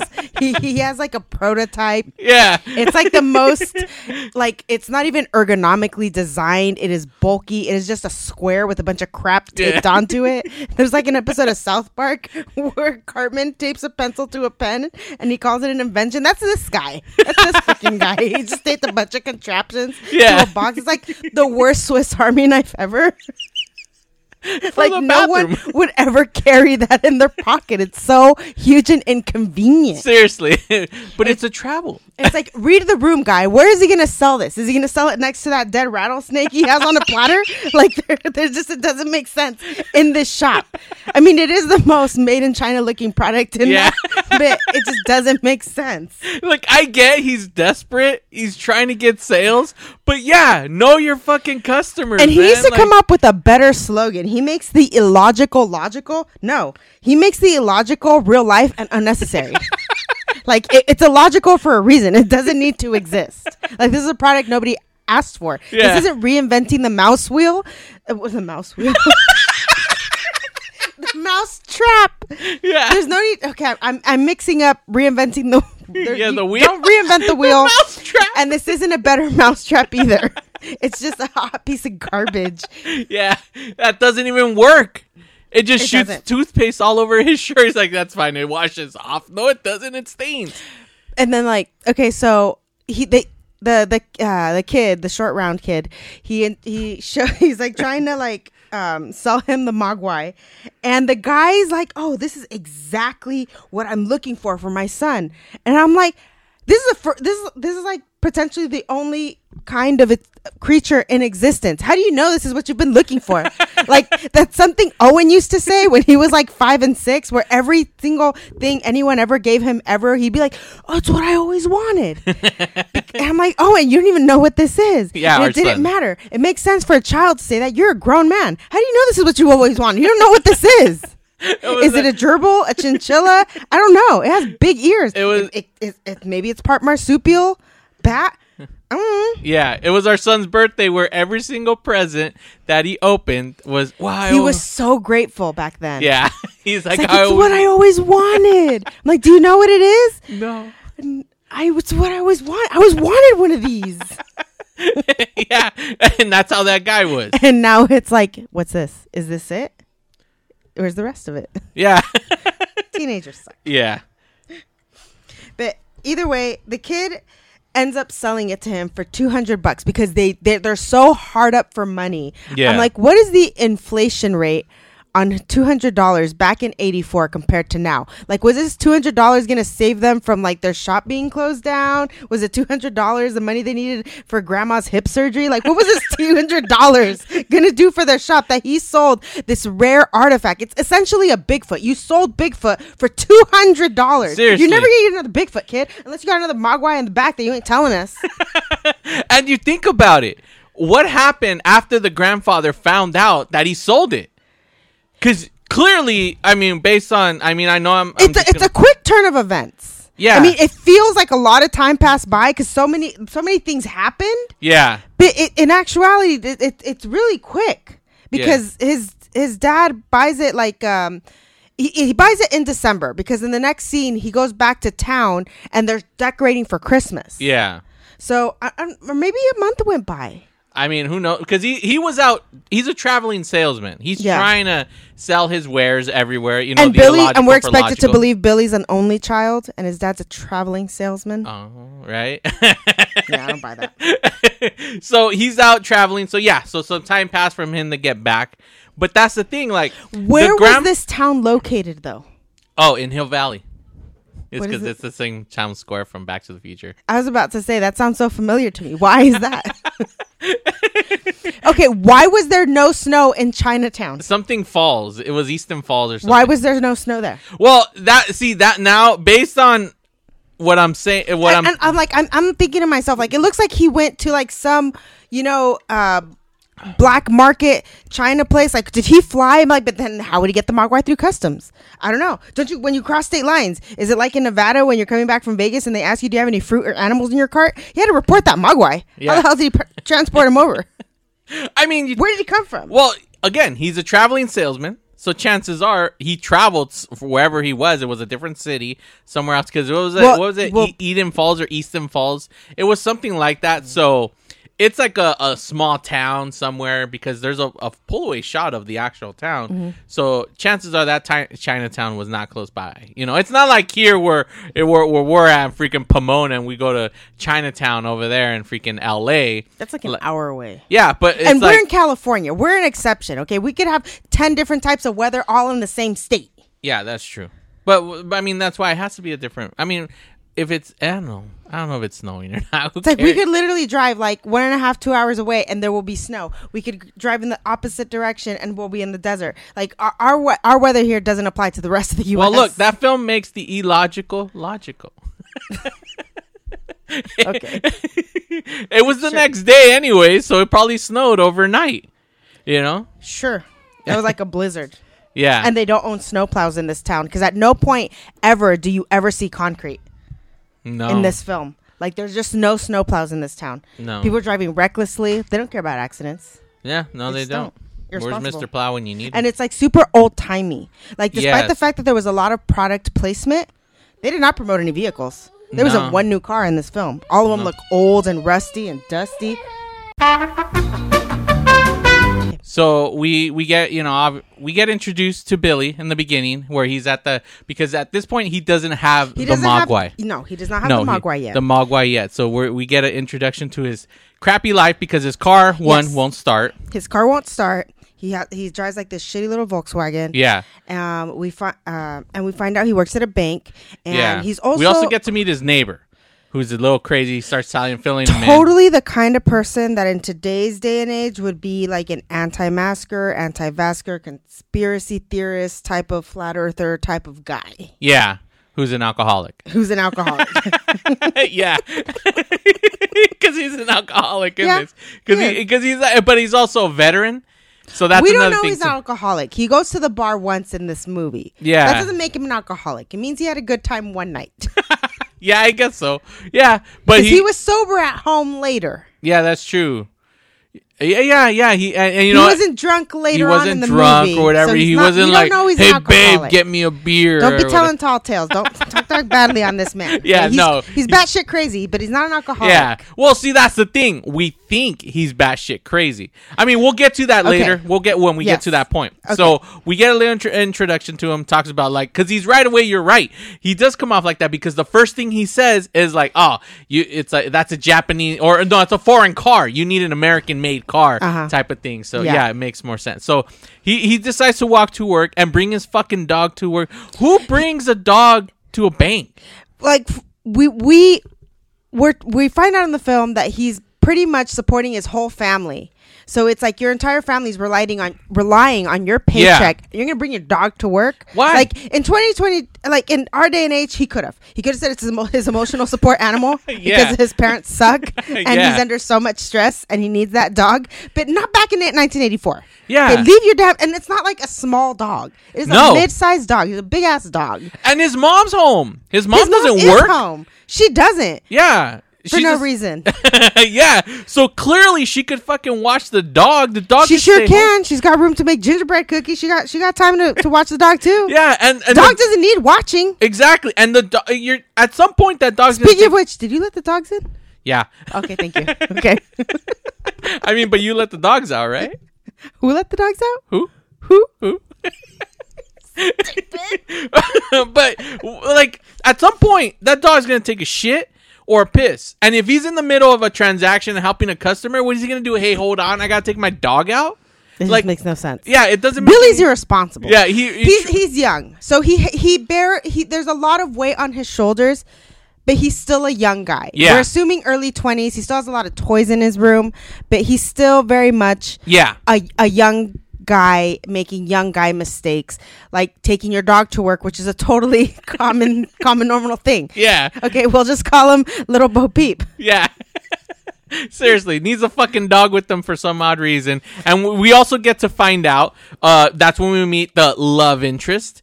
It's Kate, who's played by Phoebe Cates. Mm-hmm. She's there, and he's like, hey, you know. It's pronounced Phoebe Cates? Yeah. I always thought it was pronounced Phoebe Cats. Phoebe Cats? Isn't it because it's spelled Cates, no? Let me see. Where's she at? Yeah, it is Cats, but it's Cates. Oh. Phoebe Cates. Learn something new every day. Yeah. Phoebe Cats? So I like that. I'd rather call her Phoebe Cats. So, Phoebe Cats, who plays Kate. Yes. Is the love interest. She also works at the bank. It's a very depressing town. Yeah. A lot of people are coming up on hard times. We meet this woman with her children who it looks like they're on the verge of eviction, and she's like letting the person know that like, hey, my husband just started this new job, and something about her job, and yeah, like they're she's not going to picking get a up paycheck extra for jobs, freelance jobs. Sure, and. Like she's not gonna have a paycheck for 2 weeks, and the lady's like she doesn't care, and I'm like, man, I guess like it must be easy in that town in that day and age to just evict someone overnight, because in our times right now, like if somebody told you, look, I'm just 2 weeks behind, it's like whatever, pay the $50-$100 penalty for the late fee, but pay me. Yeah, it's much cheaper to keep the tenant than to have to evict them.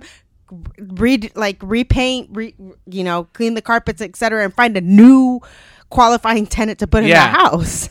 Yeah, so I don't know. It's right before Christmas. They're just establishing how cold-hearted and ruthless this person is. They're establishing her character. Because when she's walking, some old man, this scene fucking bugs the shit out of me, because this old man says good morning to her, right? And she's like, what's so good about today or whatever this morning? And he's like, oh. And he puts his hand over his like mouth like, oh. But it's like, clearly he knows her.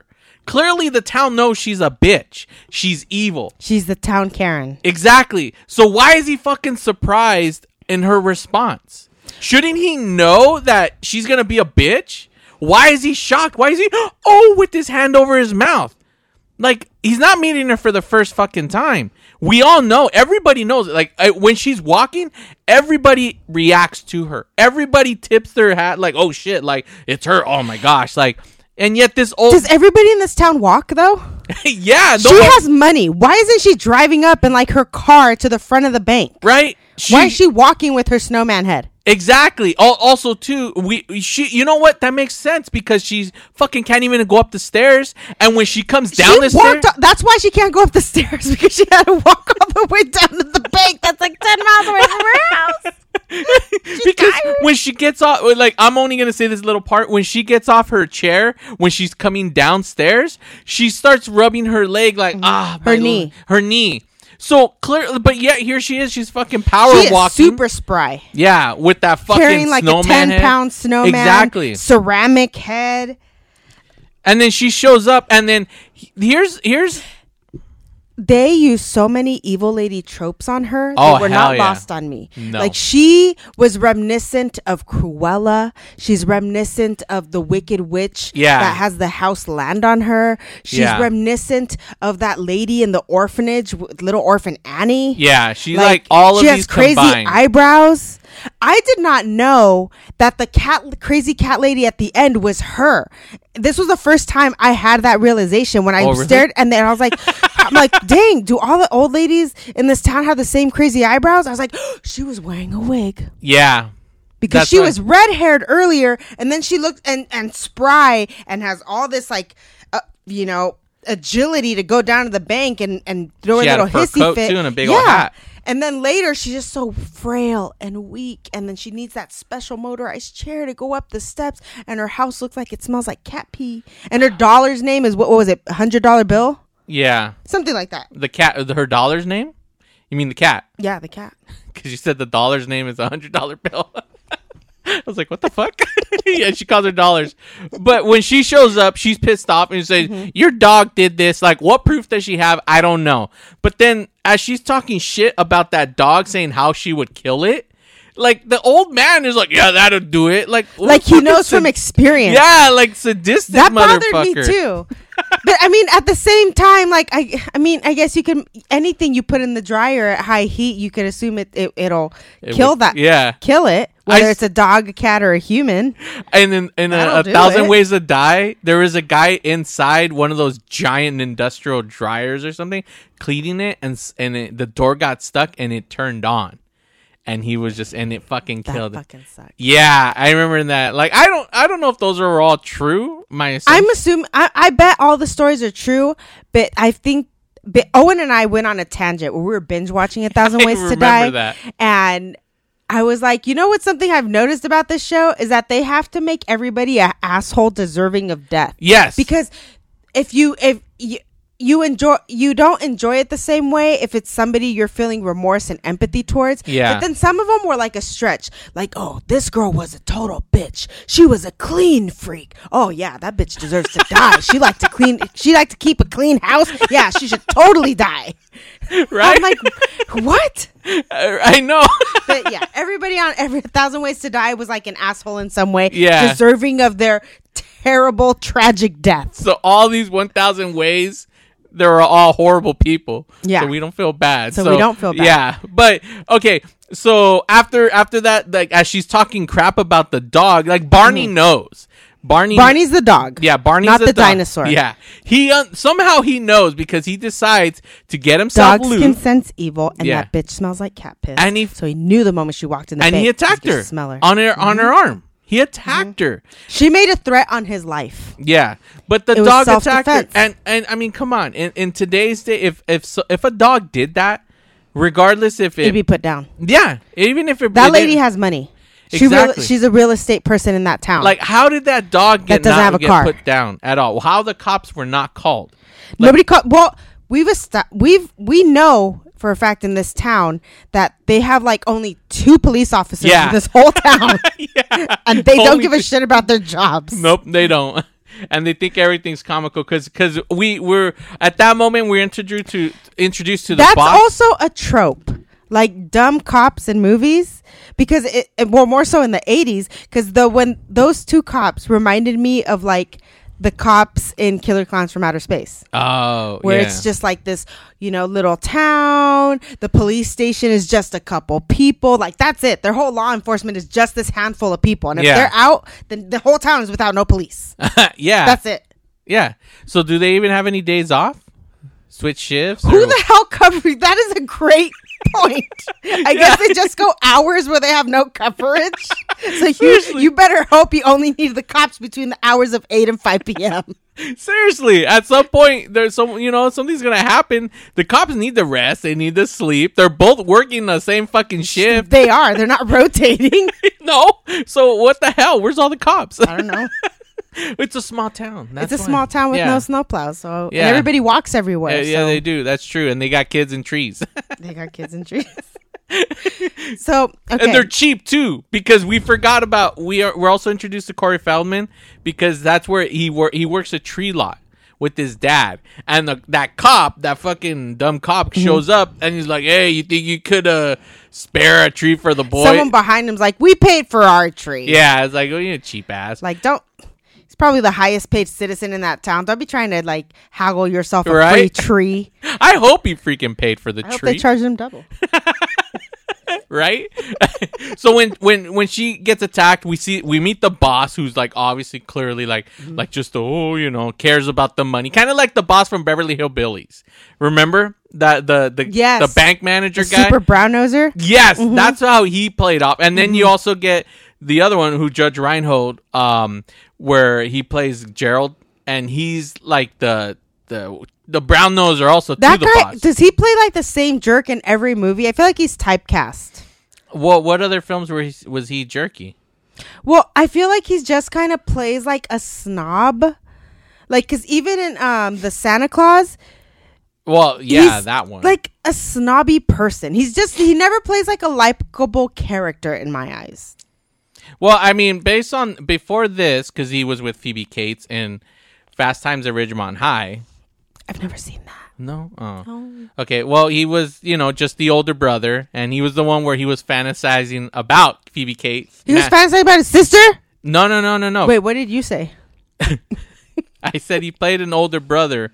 Oh, I thought you said he played her older brother. No. What kind of movie is this? His younger sister has a friend who's Phoebe Cates, and they're out swimming in the back or whatever. He gets home from work, and he's whacking it, and then that famous scene with her in the red bathing suit, where she like reveals her boobs and stuff, and then she has to go to the bathroom, and he's fantasizing, and she opens the door and catches him jerking off. Yeah. So there, he's a good brother in that film. He's not an a-hole. Okay, I've never seen it, so it doesn't matter. Film after this was Vice Versa. That's where the switcheroo movie, where it's Fred Savage and he plays the dad. Fred Savage is the kid, and they switch roles. I did see that movie. Yeah. So the dad is not like... I totally forgot about that. Like, he just plays more like, not uptight, but he's just more like, I'm an adult, So he has to play an adult when he's playing as Fred Savage. Well, we've never seen him as a child and actor, so yeah, he's going to be an adult in whatever movie he's in. He's going to play in it. Well, you said he plays like, I'm an adult. I'm like, well, he wasn't a child actor, so it's not like at any point he's going to play a what child. I'm saying in is every movie he's going to be an adult. He's not a child at heart. Put it that way. Okay. That's what I'm trying to say. He's not a child at heart. He lets us know, because they go that like this shithole town like has this like shithole bar. Oh yeah. And this bar is like, they're trying to get it marked as like a landmark. Like that tells you something about this town. Bar. That they're gonna make this shithole town where everybody proposes to one another. Yeah. A landmark, so that they don't like tear it down or something. His parents proposed there. That's what he says. Everybody's parents proposed there.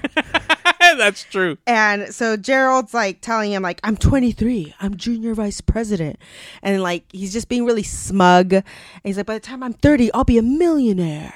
And he like tells Phoebe's character like, oh, you haven't seen my new place, and she's like, yeah, I haven't seen your old place. She's put him right in. That was such a good burn. Yeah. Well, we're watching that. I saw you like, oh. He's like, Katie, I have cable. Let's come over for dinner. I'm like, oh, was that the Netflix and chill back then? Yeah. You have cable? Yeah. I mean, it was. He'd be like, I have color TV. Billy didn't have color TV. No, he didn't. He didn't. He was poor. He was dirt poor. He was really poor. He was. He had to live up in the attic. He was in a big house. You telling me there wasn't an extra room for fucking Billy? That whole house is only a 1-bedroom, so he has to live in the attic. It's a 2-story house with only 1 bedroom. Even though his dad has his own, like, inventor's laboratory full of crap. That's probably why. That's why there's probably a 2-bedroom house. The parents have their own room, and that extra room the dad took over, so Billy has to sleep upstairs. But there's no privacy, because the mom could just walk up the stairs. There's no latch or whatever, so if he's whacking off as a teenager, she could like catch him by accident. Well, they keep the stairs down. Like in movies, whenever there's an attic, it's those pull down stairs. Yeah. And he does have those pull down stairs, but they just keep him permanently down because he just lives there 24/7 upstairs. Yeah. How old is he supposed to be? He's not in high school, right? He's not in high school, but I still presumed he was in his early 20s. Yeah, it probably It just gave me that feel that he was in his early 20s. Yeah, because his best friend is a little kid. It's the fucking neighbor. Corey Feldman just loves hanging out with older men. Yeah. That's what we've established. It's true. So, okay, so finally, Dad comes home from his, travels. Yeah, and knocks the sword down. he establishes that he was at this junk store in Chinatown, which I'm like, that's the pot calling the kettle black, because all of your inventions are junk. Yeah. None of them work, and none of them are practical or make sense. Yeah, but sure, let's call the stuff in this China store junk. Okay. Yeah, and Dad also gave Gizmo his name. Oh yeah, because he's the one who calls him Gizmo for the first time in the movie, and I'm like, he's an inventor. He makes gizmos and gadgets aplenty. Exactly. He has who's its and what's its galore. So that's why he gave him the name Gizmo, because Shitty Invention was too long. That or Bathroom Buddy. But here's another thing. Wait, are you telling me that you just finally caught that all this time as to why his name is Gizmo? Yeah, I did. What the fuck? Well, I don't usually watch movies to take notes like I'm studying them. But you've always told me that you're very you pick up on sometimes I'll watch something. We'll watch something together. Movies that I watched for the first time as an adult, I pick up on a lot of things. Wait, are you telling me? We totally skipped over that. So, I mean, I guess because you started off saying, "Oh, I watched this as a kid," but as an adult, this isn't one you really watched. Not through a objective lens. If that makes sense to you.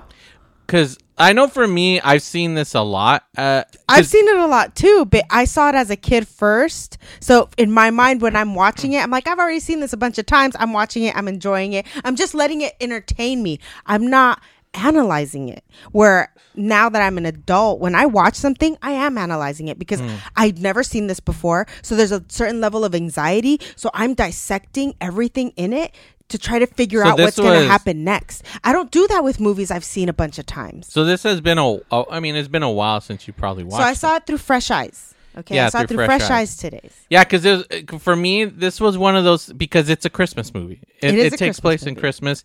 And this is one of those films where before I would never watch any other time of the year except for December.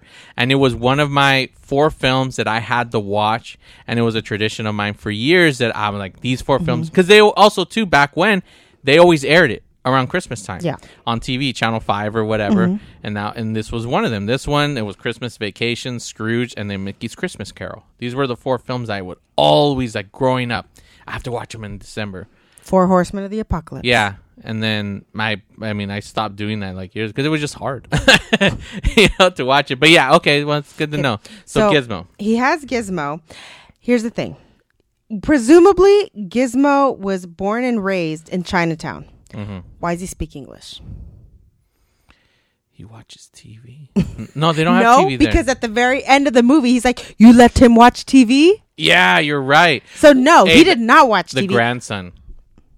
The grandson. Short round? Yeah. I guarantee you the grandson, because the grandson knows about Gizmo. And I guarantee you when Grandpa's fucking knocked out or high off his ass, the grandson's watching him. So I guarantee you the grandson is the one that's teaching him shit. Okay, we're also introduced to the golden rules in keeping the Mogwai, because there's a lot of responsibility that comes to having this creature. And the rules are, don't get him wet. Yeah. No bright light. Yeah. And don't feed after midnight. That's it, right? That's the 3 rules. Yeah, those are the 3 rules. The don't feed after midnight, I have so many questions. Does daylight savings apply? And why is it 12 midnight our time? Shouldn't it be 12 midnight in China's time? Yeah. And do Mogwais have intermittent fasting? At what point is it safe to feed them in the morning? Yeah. Because midnight is technically the next day. Yeah. So at what point in the there should have been a second instruction, don't feed after midnight and don't feed before 8 a.m. Because it's okay, don't feed after midnight, but what if at 1 o'clock in the morning he's hungry? Could you feed him at 1 o'clock in the morning? Is it exactly safe then? I mean, because we find out, but yeah. No one ever tells us.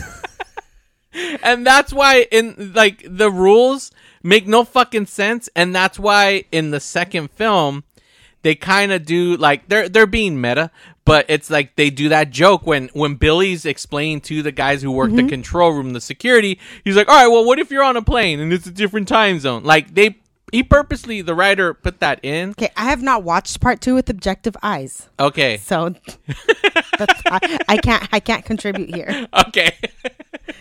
But there's that. Like and part 2 is very much all your questions, they say that in the film. They do that in the second film. Part 2 is very much the Army of Darkness equivalent. Yes. Holy shit, you're right. Super campy and just they got fucking Hulk Hogan. Fun. I don't even remember Hulk Hogan being in it. You don't? No. It's been a minute. It's been a minute, brother. As a kid, I thought that was so cool. Fucking, I'm like Hogan. But it's like, okay. Did you watch Hogan's movies? Yeah. I did. I loved him as an actor when I was a kid. Suburban Commando? We need to do a review on a Hulk Hogan movie. Okay.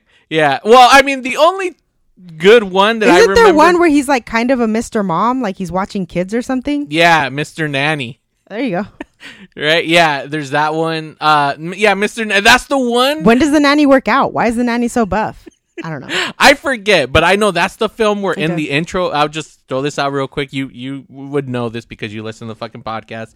Where in the beginning of the movie, where he's riding his motorcycle when he's driving to the house, in the background, there's a man who's holding a dog and he throws him in the water. And they did the fucking whatever it's called, the How Did This Get Made? The live one, they showed the clip and it's like, and it went viral after that because of that. Like when you're watching just randomly in the background, was that scripted? No, that was just he's writing. I'll show it to you. There's a random guy in the background and he has a dog and he throws him in the lake. Yeah, he's riding his motorcycle. So yeah, but Suburban Commando is the one that I enjoyed. That and then the No Holds Barred when I was a kid. I don't know the titles of any of his movies. The first one is that's where Tiny Zeus Lester was introduced to the world. I don't know who the hell that is. Debo. Okay. He was. Why wouldn't you just say that then? Well, because nobody knows his real name. Yes, they do. Yes, they do. But because I mean, if you're a wrestling fan back when, because that's why he used to wrestle. Exactly. Shut up. I swear. Was he cross-eyed then too? Yes. He was always cross-eyed. I thought that was like fake for the movie. Kind of like the guy from It, where he could do that shit with his eye. Yes, the Skarsgård guy. Yeah, no, he was kind of always like a lazy eye, like a little bit fucked up eye. But he came out in as that character, and then they made a movie like with that called No, and that's who's the villain, and he fights him and shit like that. And then my dad met him at the airport when he was waiting for my brother to pick him up. I remember he's like, "Oh, I met the president from that one movie you like, Fifth Element." Yes, and I was like, "Wait, what?" And he's like, "Yeah, he was there. He was nice." But before you jump ahead to the question, I wanted to just talk about his inventions because before he shows up with the rules, the eggs, everything. How is that supposed to work? It doesn't make any fucking sense. The like little thing that cracks eggs for you, like you need, like that's an invention that's so unnecessary and didn't need to be invented. Yeah. Although there are new ones. You notice how they look at each other? But here's the thing, he's on business. Yeah. His dad isn't there. They don't have to use these crappy inventions. They have way too much faith in this man. These inventions. Right. No one's around. Like the juicer. The juicer. Why does he have to use it? There's like that giant mixing bowl. Yeah. It's like, where does he get the money to create all these prototypes? Yeah, that's why they're broke. Because he's almost like from Rugrats, the dad. Because remember, he invents shit that doesn't really work, and every now and again something might work. But that's the thing. It's like, the Reptar car worked. But we could just assume that this man's been an inventor since his son was born. And if he hasn't found a product to like that it's actually gonna like hit the market and like actually sell, be profitable, and his son's already in his 20s and he's the breadwinner now, like at what point do you give up on your dream? Yeah, like when did he start this dream, right? When do you just and the house regular is filled with these inventions. Yes. And they have to use them. And they look legit. It's like Bobby and Peggy Hill. Like they have to use fucking propane. Even when Hank's gone, they're too scared. They're like, no, we There's can't. the episode where they didn't use propane. Yeah, I know. They used charcoal. He was using charcoal. And they find out how amazing the tastes. burgers are. And yeah. He finds a charcoal piece on the floor. That's why they get caught, right? But they're fucking terrified, and that's how this is. Like, I don't know. It just drives me crazy that they have to use this shit when he's still not around. They still have to use it. But yeah, okay. So the rules. So those are the rules. Billy treats Gizmo like he's so fragile. Yeah. But I mean, Gizmo's pretty damn tough. Like he's not easy to kill. The Gremlins tried. Yeah, they do. In both films. And I don't remember. Did we see Gizmo dressed up as Rambo in this one? That's part 2, No, right? that's part 2. Yeah. That's part 2. Yeah. I don't know why I was like mixing my memories of both movies, and I kept waiting for him to show up dressed as Rambo, and it didn't happen. And I'm like, what the hell? Maybe I had the unrated version. He gets a paperclip and then he makes a bow and arrow, like the bow. That shit's fucking badass. My friend like figured how to do that, and he would make bows in school. He would give us all paperclips. Yeah, and they worked really well. Did you guys call him MacGyver? No, we didn't call him MacGyver, but he would always do crazy shit. He's the guy that would build puppets. Where's he for at us. today? We ran into him at fucking Star Wars. Whatever that. Remember when we went Star Wars Celebration? I ran into a guy. Son of a bitch who called me Chewbacca. Did he call you Chewbacca? I don't know. No, he was the one when we were getting food, and I ran into him. And I was like, yes. holy shit. And then I was like, yeah, that guy. That guy. He would like make... He has a county job. He went straight. He works for the man. Oh, yeah. Because him and I were bonding over that because I work for the county too. People listening are like, what? Oh, shit. So, okay, so you can't get...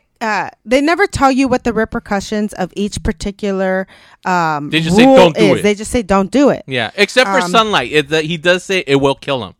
That's the one thing we do know that they say is... I must not have been paying attention. Yeah, because it's a weird, scary, ominous scene because when she takes the picture, it freaks Gizmo the fuck out. And he jumps in the dad's arm and he's like petting him. And then you hear the weird music like all... So is Gizmo asexual or hermaphroditic? How do you get a Gizmo? Like a Mogwai? Like, does a mommy Mogwai and a daddy Mogwai get together? Do they have sex organs? Right. Like, we just know that getting them wet causes them to reproduce. And at that moment, is he the only one that exists in the world?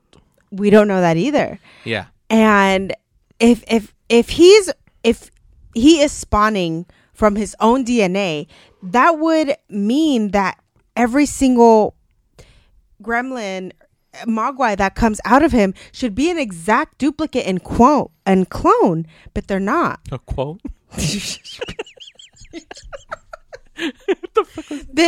But they're not. I mean, a lot of them do look like exact replicas, like the one that Dr. Hansen had, Mr. Hansen at the high school. Yeah. But I mean, obviously, Stripe was not a clone of Gizmo. He looks very distinctly different. And in part 2, they look completely different. You have the goofy-eyed one. Looks like he's mentally retarded. Yeah.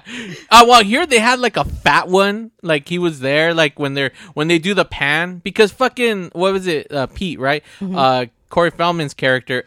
Like when he shows him, he's like, "Hey, check it out! Look what I got." Mm-hmm. Can I carry him? He accidentally drops the water on him, and then that's when he starts. Because Billy's also a painter. He's an artist. Yes. His family is very, are like artistic in that way. They're very, what is it? Right hemisphere, left hemisphere, whatever. His dad is an inventor. He draws and he paints. Yeah. So we know. So he has like the paintbrushes and water and shit like that. And when he's like screaming, Gizmo's screaming, Pete covers his ears like, why is he making that noise? I'm like, Dick, you fucking poured water on his ass. He doesn't. He's a child. Corey Feldman is a child. Yeah. And we get wet. It doesn't hurt us. So it's not it's not a stupid response for him to be like, why is he making that noise? Like, why is this bubble bubbling? Like his back bubbling? Like, you've never seen this creature before. Yeah, I guess so. So, I mean, I'm going to give him some grace because he's a child. He's a kid. He's an idiot. All of this starts because of his dumbass. Yes. Yeah. He accidentally spilled. 2 children started this. The grandson, because he sold the fucking Mogwai, and then now this kid. Short Round and Feldman. Yeah, and he they were spilled the both water. in Goonies. So the Goonies started the Gremlins. Goonies started the Gremlins. Well, we are going to get a history of the Mogwai on, I think it's HBO Max. They are doing a Mogwai show. It's actually almost done now. Shut the hell up. Yeah, but it's animated. It's not I don't like watch it. live action. It's an animated. You have to fucking explain that to people why you do that, because you do that shit all the time when we're on this show. So please explain why you do that. Has ever watched Call of the Wild Man with Turtle Man? It was this like animal. It was like this super like podunk backwoods redneck hick Steve Irwin equivalent, but with a heart of gold. And with the best sidekick ever was Squirrel or Squirrel Man. I don't remember the names. I don't know. But it almost looks like characters invented at a South Park. But it's hilarious. And they look so happy. And it's this Turtle Man guy. And he would always go, live action. Yay! And whenever whenever anybody says the words live action, anytime we're talking and I mention live action, I just say, oh, they're doing a live action.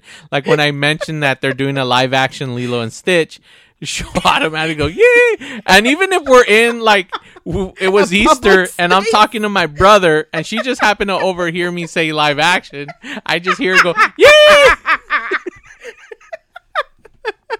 I hate you. That was such a good show. It was. We actually bought that shit. So we never finished because you have watching to buy it to watch it. It's not free to it's on stream Prime. anywhere. Yeah.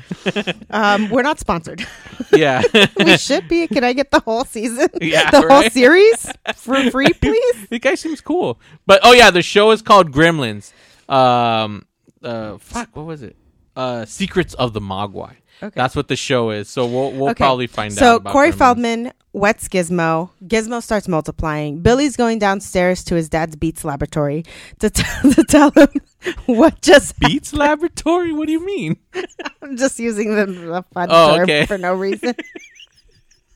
And Step Brothers, where he keeps his drum set, he calls his Beats laboratory. He's like, I'm gonna put my nuts on your inventions. So don't you touch my inventions. His dad's inventing like a card shuffling machine, which already exists. Yeah. And it works just fine. And when he walks in, his dad puts a little towel over the cards. Yeah. Like, what were you hiding? Were these naughty lady cards? Were these cards that had naked chicks on it or dicks on them that you had to hide the cards? Right. What are you hiding? What is you throwing a towel over just a couple book cards accomplishing? Like, are you ashamed? You should put that towel over your face.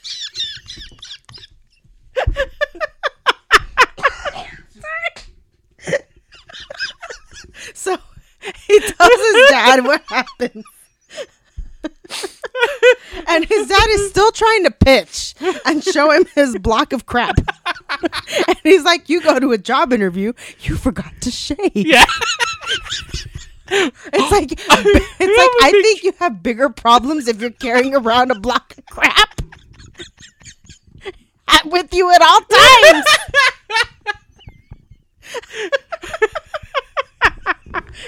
Oh shit. And if you forgot to shave, are you really in big trouble? It's a good look. I don't know. All he did was attach a shaver that's going to be a bitch to use. Called a razor. Yeah, the razor is going to be a bitch to use. Because can I remove it?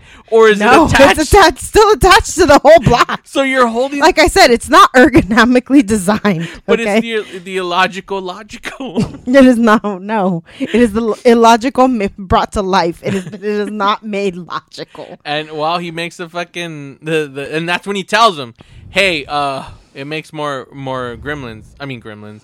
Mogwais. Yes. They got wet. He's like, what? So he's like, oh, this could be the Peltzer pet. Like now his dad wants to like patent and market it. Like capitalize on it. Yes. He's like, this is because obviously his inventions are crap. So now he's deciding like, this is the way to go. This is what's going to make us money. Yeah.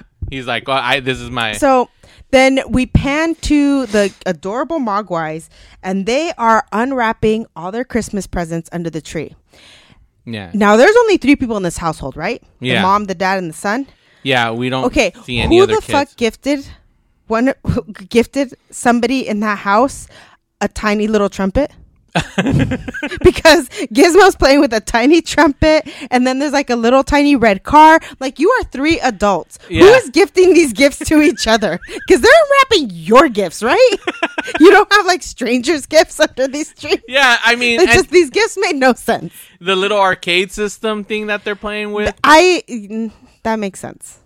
Yeah. Wait, what? Yeah, I guess that does make sense. But the rest of the stuff, yeah, That's there's something a toy, we'd get for you. A toy car right there. Yeah, because you got it.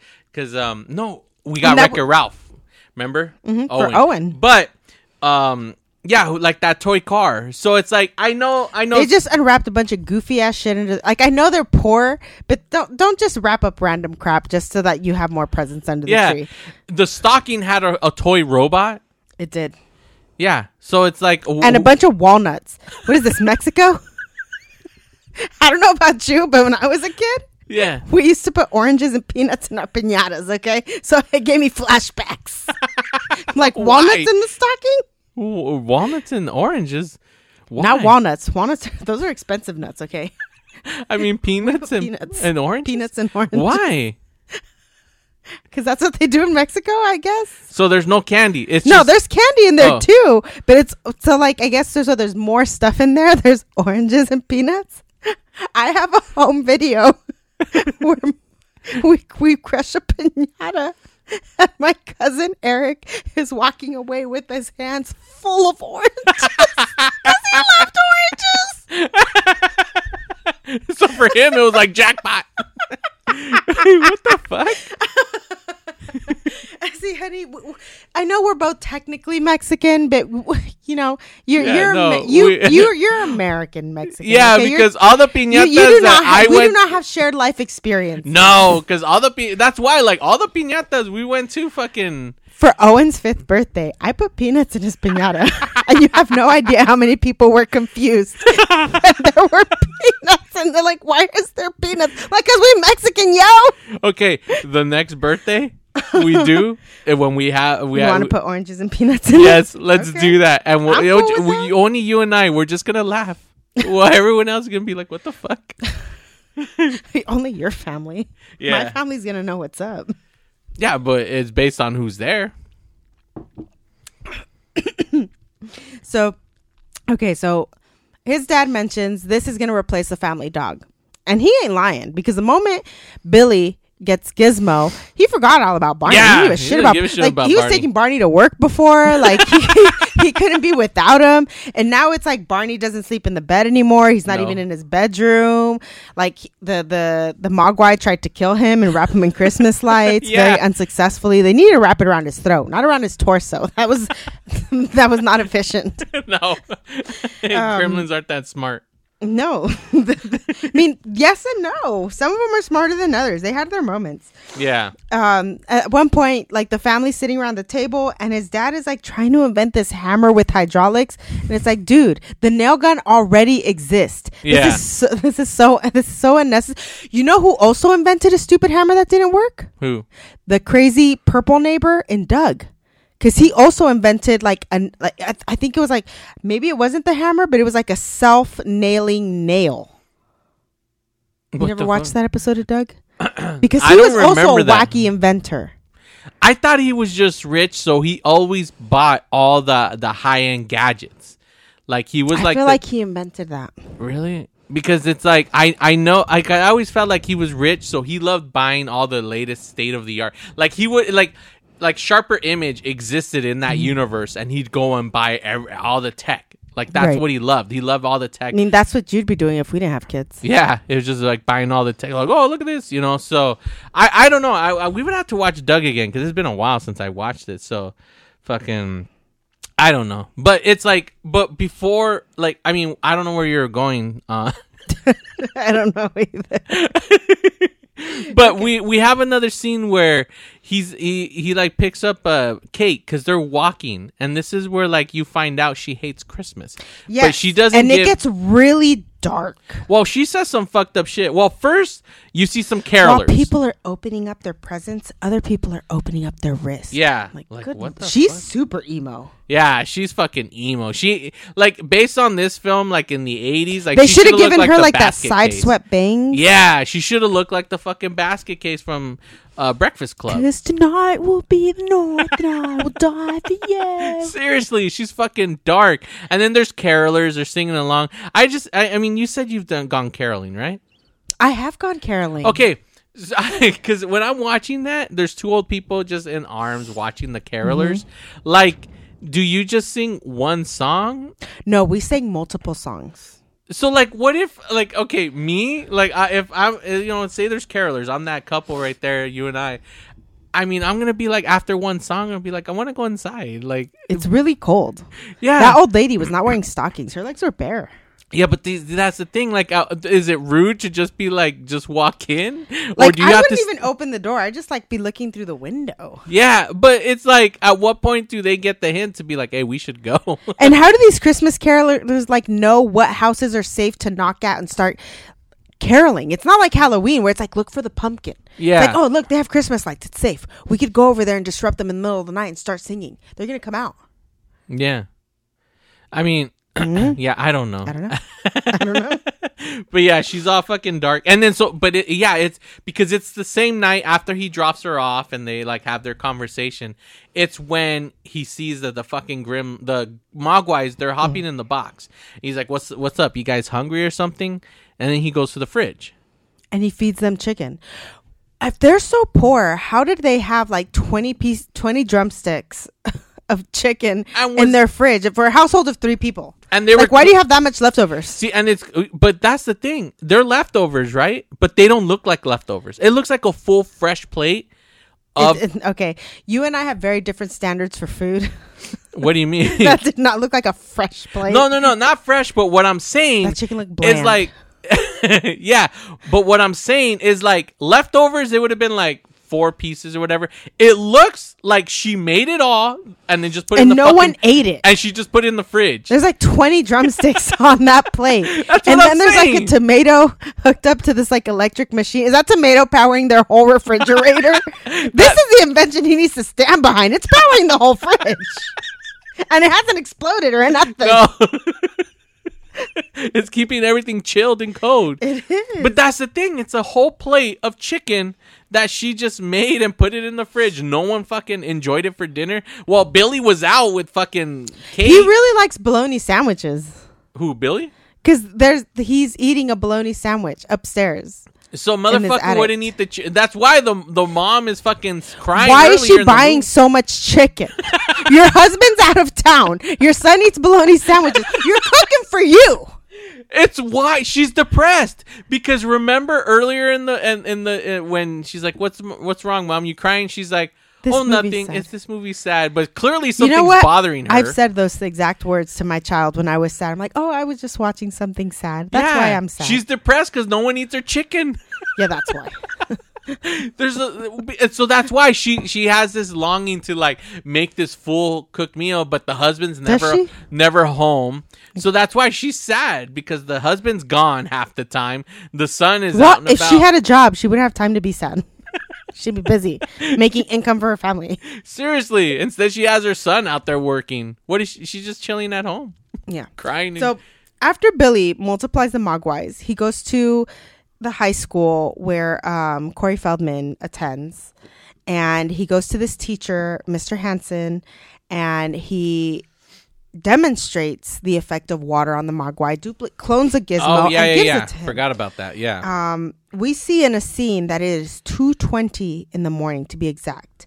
Yeah. So that night, after he eats, and the Mogwai steals his bologna sandwich. I guess people in this town only eat bologna sandwiches. It's so depressing. This town. But why did he leave without eating his taking his because food? He ate the chips instead. He's like, I'll take the chips, and just leaves the whole fucking sandwich. He took a bite and said, fuck this. I'm out of here. I don't need this sandwich. Like, who leaves their food behind? Okay, who works at the school till 2:20 in the morning? And he goes to school the same day. Yeah. Like, how is he not tired? Does he not have a family? Right? Is your wife not wondering why you're not home yet? Right? But it's 2:20 in the morning. Yeah. And the Gizmo we literally clone, paused it, rewound it just to look at the time on the clock. And he eats a sandwich. So we know that you definitely cannot feed them between midnight and 3 in the morning. Yeah. Because they'll turn into a gremlin. Yeah. You got to feed them after 3 in the morning. That's just that 3 hour window. Yeah, it's that 3 hour window. You can't feed them between 12 and the devil's hour. No. And so, okay, so that happens. And then, so they turn after they eat. So I guess that the eating after midnight is what triggers them to mutate. But when they turn into when they're in their cocoon, what they call it, they look like those pod things from the movie Alien. Yeah. Like they're creepy looking and they're really slimy. Like the facehuggers would come out of that, basically. Yes, exactly. And then Dad's out of town again. Yeah, but this time he's somewhere cool though. At least he is. He calls his family from a phone booth that has a seat, and there's a freaking time machine in the back. Yeah, and that time machine. And I'm like, I feel like I've seen that before, but I can't remember where I've seen that before. I want to say Doctor Who, but that feels wrong. Where have I seen this particular looking time machine? Yeah. So where have I seen this particular type of time machine? From the time machine. Well, yeah. So where have I seen the time machine? No, that's the movie, The Time Machine. Who's in that? Well, technically there's two. I don't know who the actors are from the old 60s film, but then they did a remake with Guy Pearce. And Guy Pearce. Orlando Jones is in it too. Is Guy Pearce the sexy Bond? Guy Pearce. No, that's Pierce Brosnan. Pierce Brosnan. No, Guy Pearce Pierce? He was in Memento. That's all I can remember him from. Memento. Yeah. Is that the one with Jennifer Connelly and Damon Wayans? What?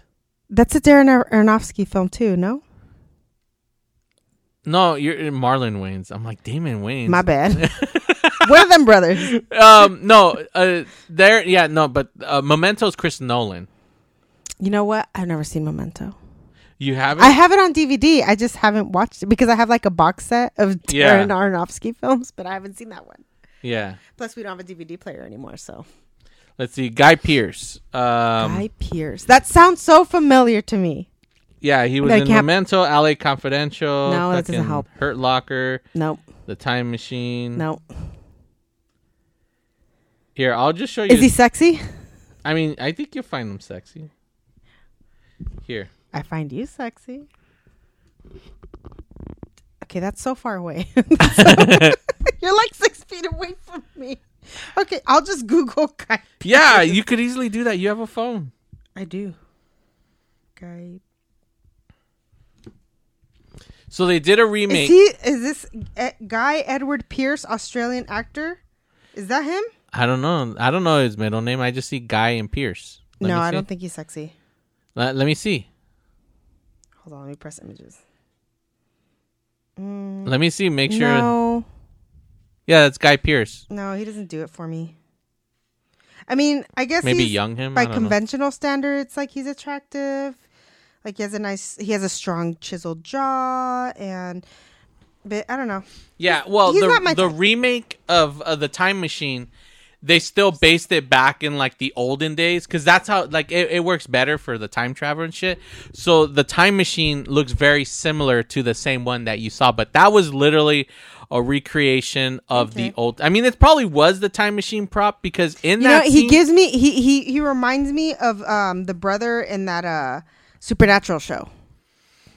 With the long hair. With the long hair. Okay. Yeah, he reminds me of that guy. Yeah. Well, because in that scene also, there's a guy in this motorized cart with a broken leg driving around. That's Spielberg.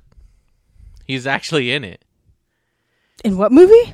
In this one, Gremlins. In that scene with all the Steven Spielberg is in the movie?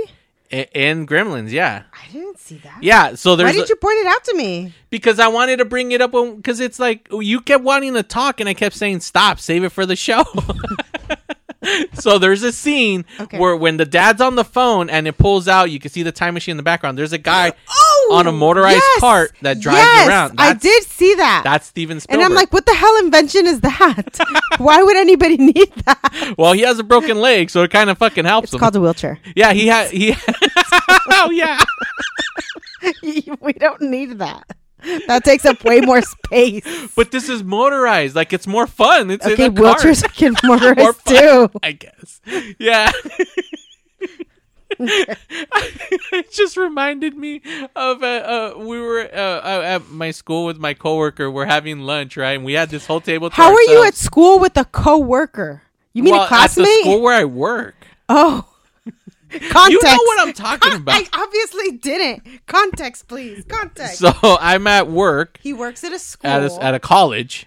And we're having lunch. He's and not a student, so these also are not there's students classmates. there and shit like that. And I'm there with my coworker. And we have this whole table to ourselves. And there's a student. With a badass wheelchair. It's a motorized wheelchair, right? Okay. And he's looking around the scene where he could put his food down to eat. And my buddy, because he always tries to be fucking nice and all this shit. Like, he moves the chair. He's like, hey, man, you sit here. Just sit here. And he looks at him and goes, no. And drives off. He's like, all right. I just started laughing. I'm gonna say what you fucking nerds. I know.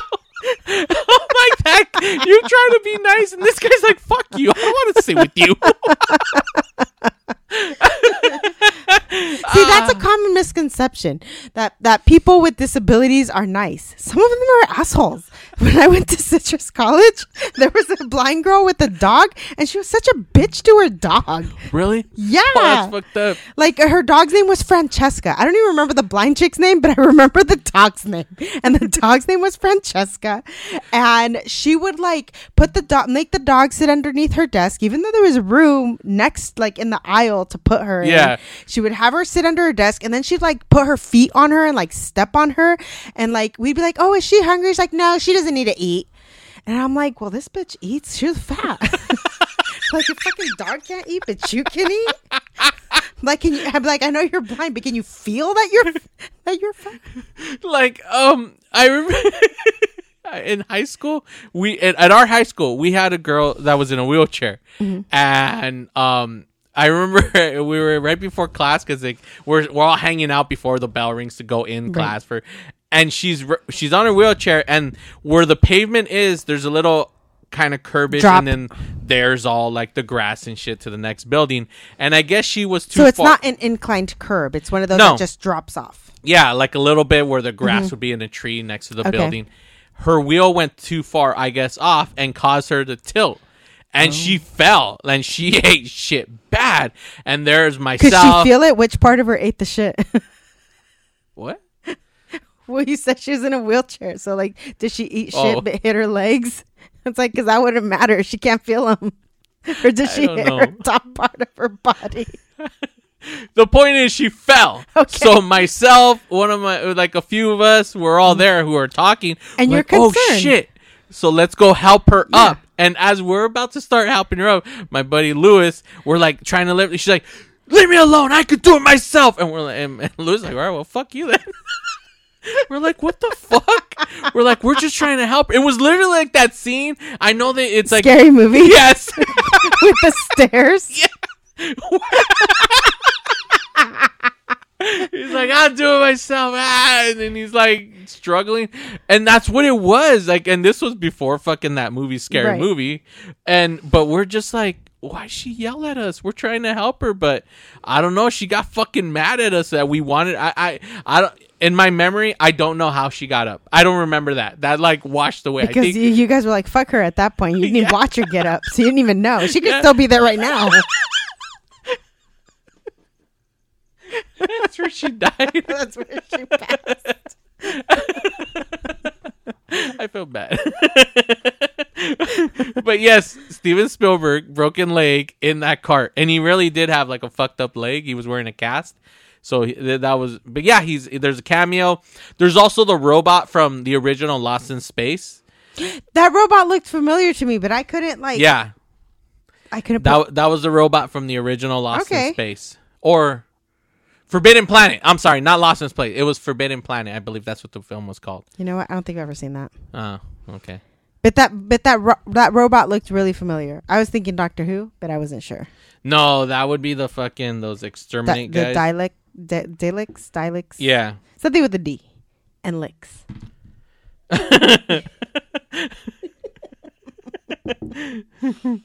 Okay. So the dad's out of town and he calls. Yes, he does. And it like keeps panning to the family and then it pans back to the dad. And at one point, the time machine that's behind him is gone. Yeah, it disappears. So that time machine worked. Yeah, exactly. That's an invention that works because the people are like, "What the fuck?" I love that, and it's like it's just a hidden, like not hidden, but. And I've never noticed it. Oh, you've never noticed? I never know this. Like I said, because I've seen this movie so many times. Yeah. I've never watched it objectively. I've just relied kind of on memory and nostalgia. So watching it because I knew we were going to talk about it. I'm watching it like I was studying the film. Yeah. Pretty much. So this was the first time I ever noticed that. No, okay. So it's so he's calling and then we do I mean, I don't know, it doesn't really matter, but we do cut to the fucking the bank and again the bitch shows up and she just cuts everybody off. And she literally just says, "Here, deposit this." She cuts in line. Yeah. Mm-hmm. And like the whole town's afraid. Does she like own the bank? Does she have special privilege? Yeah. Like how did no one say anything? Or does she own all the property, the real estate? But maybe. You know for a fact, if that was today, somebody would have been filming that shit and they would have been like, "Let's cancel her fucking ass. Like, look, who's this lady? Who's this better?" They would have put her ass on there. So yeah, so at that point, because Billy's not home. That's why. Billy's at the husband's Billy's out of town. Work, supporting his family. Teacher, it's school's happening. Mm-hmm. Fucking I don't know when he Teacher's slept. teaching. Yeah. And then that's when the cuckoos start hatching. Yes. And when they start hatching, there's this fucking the fog. Music plays with cats. Like the Jellicle cats? No. The Jellicle cats don't sing, right? No, they do. All they do is freaking sing. What are you talking about? Right. Sorry, I didn't have my memory. I hate you so much. I fucking forced all of my wife and my friends for all of us to go watch Cats. There was the new Star Wars or Cats, and I said, "Let's go see Cats," because I heard it was terrible to watch. But by the time we saw it, they already fixed all the issues with it. Because you like pussies. But no, it's just like a weird. I'll get the audio and I'll play it at this point so the audience knows what the fuck I'm talking about. But when the things are up and you hear like, you know what? I didn't pick up on that. Oh, I remember. Okay, I heard the chime, but I don't remember hearing the. And cats. they're like cat. Like it's just someone sampled fucking cats.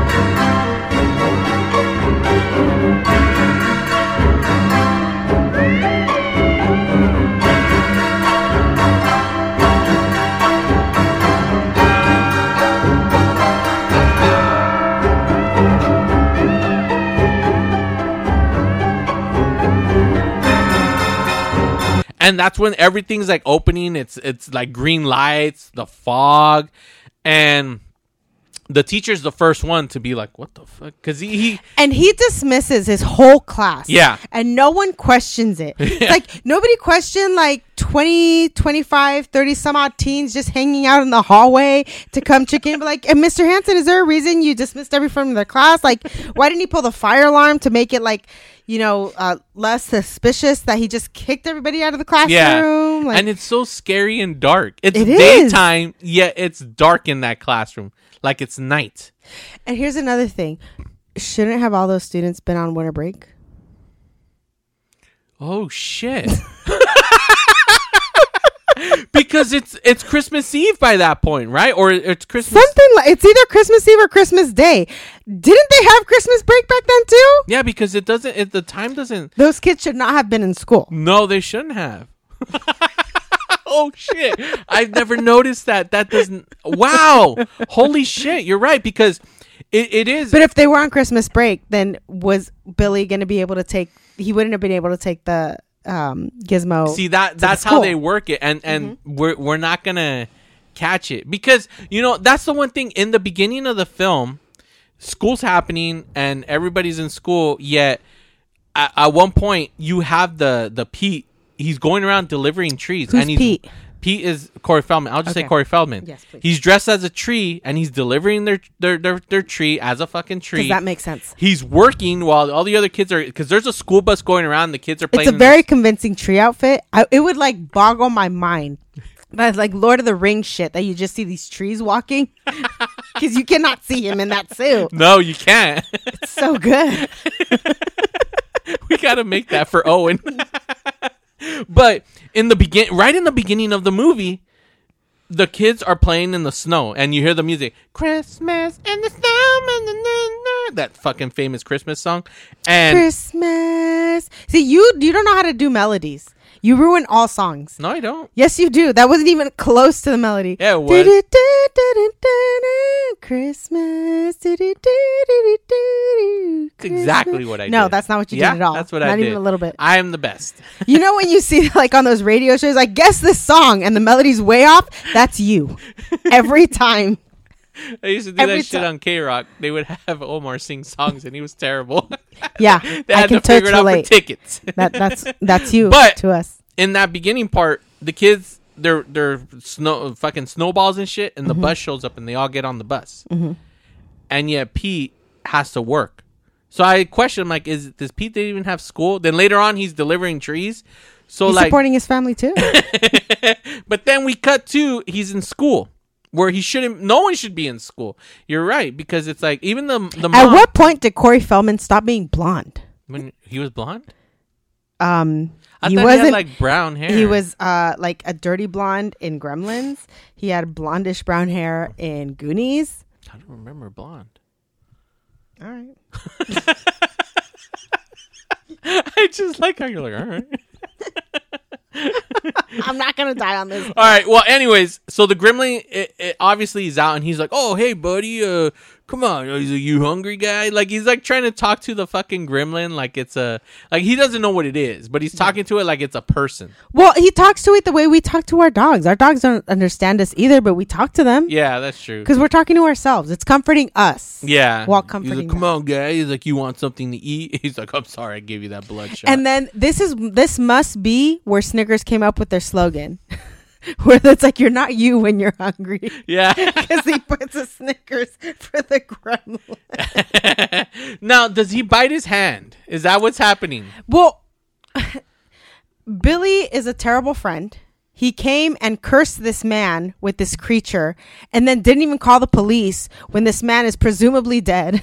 Like, just no, he didn't check for a pulse. He didn't like kick his like leg or body to be like, Mr. Hansen, are you still alive? Like, he didn't pull his body to make sure his head was attached. Nothing. Presumably this man is dead. Yeah. And Billy didn't care. He didn't give two shits about him. No, he reached for the phone and the fucking Gremlin swiped his hand and scratched. And he couldn't reach for the phone later? There's only one phone in the whole school? Yeah, you're right. And he just called his mom. Yeah. Which I understand. But it's like a secondary call to the police. Hey, there's a body here. Come send some ambulance. Some kid could be there after school, walk by and be like, "What the fuck?" You're right. And okay, you're going to tell me that this man who looks presumably healthy, okay, this man could not take on one single mogwai, but his mom in like a matter of like 2 minutes killed 3. Yeah, she kills 3. The stay-at-home mom. What is she like doing, Jane Fonda, while her husband's at the conventions and her son's at work, and she's doing aerobics in her living room? That she's so strong and agile and fearless that she kills one with her mixer with the microwave, and then she stabs one to death. Like, if this had been the mom and Chucky would not have stood a chance. She would have killed that damn doll. Yeah, she was tough. She had final girl energy. Exactly, because right away she knows. Oh, there's that thing is in the spinner. Turn it on. Boom. Bam. Killed it. Next one starts throwing it. What does she do? She picks up the those TV trays. TV dinner tables. Trays, whatever. And fucking right away. Boom. Shield. Holding the knife. Walking forward. Gets close enough. Stabs it. The other one sprays it in the face. She took care of business with the Pam. Yeah. Uh-huh. Exactly. And the only reason the other one got the upper hand is because she was tricked. She was tricked thinking it was in the fucking... I have a question. The stocking. So the Gremlins use the word caca. Yeah. Now, I'm Mexican American. Caca Spanish to me. Yeah. So these Gremlins are born with an inherent knowledge of like multi-languages. Yeah. Do like Minions. Do Americans or white people or people who speak English, do they refer to poop as caca? I don't know. I only know that, in Spanish. I mean, we call it caca, but yeah. we speak Spanish. I speak Spanish. Why'd you say it like that? Well, because we don't speak Spanish. I speak Spanish. I do. You think you speak Spanish? I do. Saying things with an accent does not make it Spanish. Every time he calls my mom or answers the phone and it's my mom who's calling, he goes, hello? I'm like, that's still an English word. Saying it like that doesn't suddenly turn it into a Spanish word. Hello? It's in Spanish. No, it isn't. Like, it's not like you're like, hello. And she's like, Santos? Oh, hello? Oh, Santos. Okay. It's still an English word. Oh, shit. Well, you know, the one thing we forgot, Billy's at work, right? It's strict. Like they mentioned like, oh, you almost lost your job, all that shit earlier. Well, when the teacher, before he dies, he calls him, hey, Billy, it hatched. He's like, I'll be there right there. Like he's able to leave work randomly and go meet him at the school. Like how does he have that freedom? One, he almost killed the old lady, dog bit it, all this shit. He's the only one providing. He up and just leaves We've work. established that this family's really irresponsible. Yeah. They're hella irresponsible. I mean, look at that. He left a fucking gremlin with this guy and killed him. So the Gremlins have hatched, and he calls mom to warn her. The Gremlins, like, they know how to turn on the record player. They're playing like Christmas music, and that's so eerie because it's like, do you hear, lady? Are you hearing these gremlins all over your house? Do you hear what we hear? That song used to scare me as a kid. I love Christmas music, but this song always made me think of Gremlins because that's like, it's just randomly playing. Like, yeah, it's a trigger. Exactly, and it's all, do you hear what I hear? So the house it's daytime. Yeah. The house is like pretty well lit, but then there's moments where it looks like she's completely in shadows. I don't know. There's moments where I'm like, this doesn't make sense. I feel like they should be like sensitive to the light. Like they shouldn't be able to just roam the house so freely because it's daytime. Yeah, the lights are on in the kitchen. They are. How is it not affecting them? That's weird. Know. But here's another thing that's like a movie trope. Yeah. In movies, anytime there's something in the microwave, it completely explodes. Yeah. Which, granted, there are things that explode in microwaves. But if you were to put a living thing in the microwave, it wouldn't make it explode within 2 minutes. What microwaves do is they use like radiation to draw moisture. So what they're doing is like they're pulling the moisture out.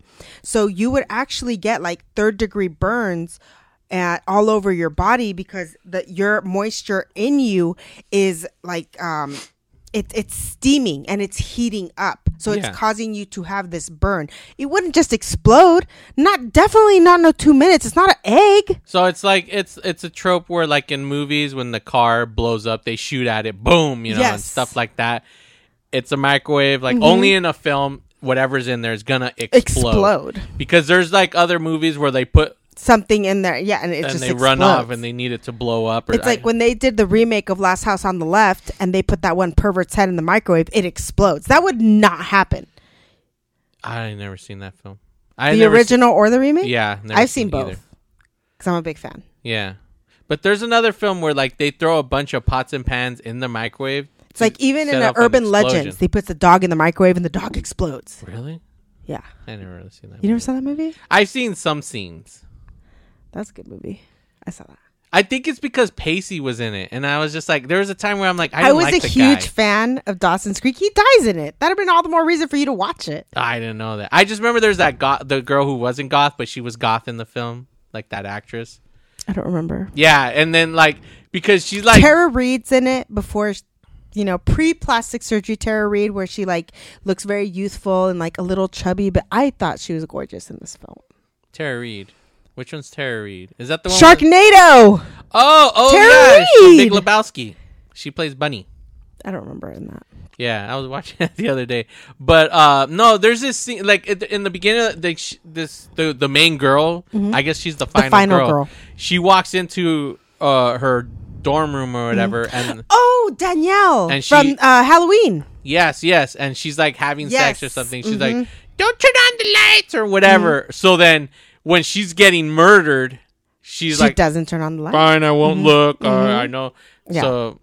Like that's a good movie. I just remember that, and like I know the Pacey dies with the neck thing, right? Yes, on top, like it's all like urban legends things, right? Who's killing them? That's the that's what I'm saying. Legend. It's like they're all. You find out one of the chicks, one of the friends, is the one who's killing them because, as it turns out, two of the girls in the very beginning were.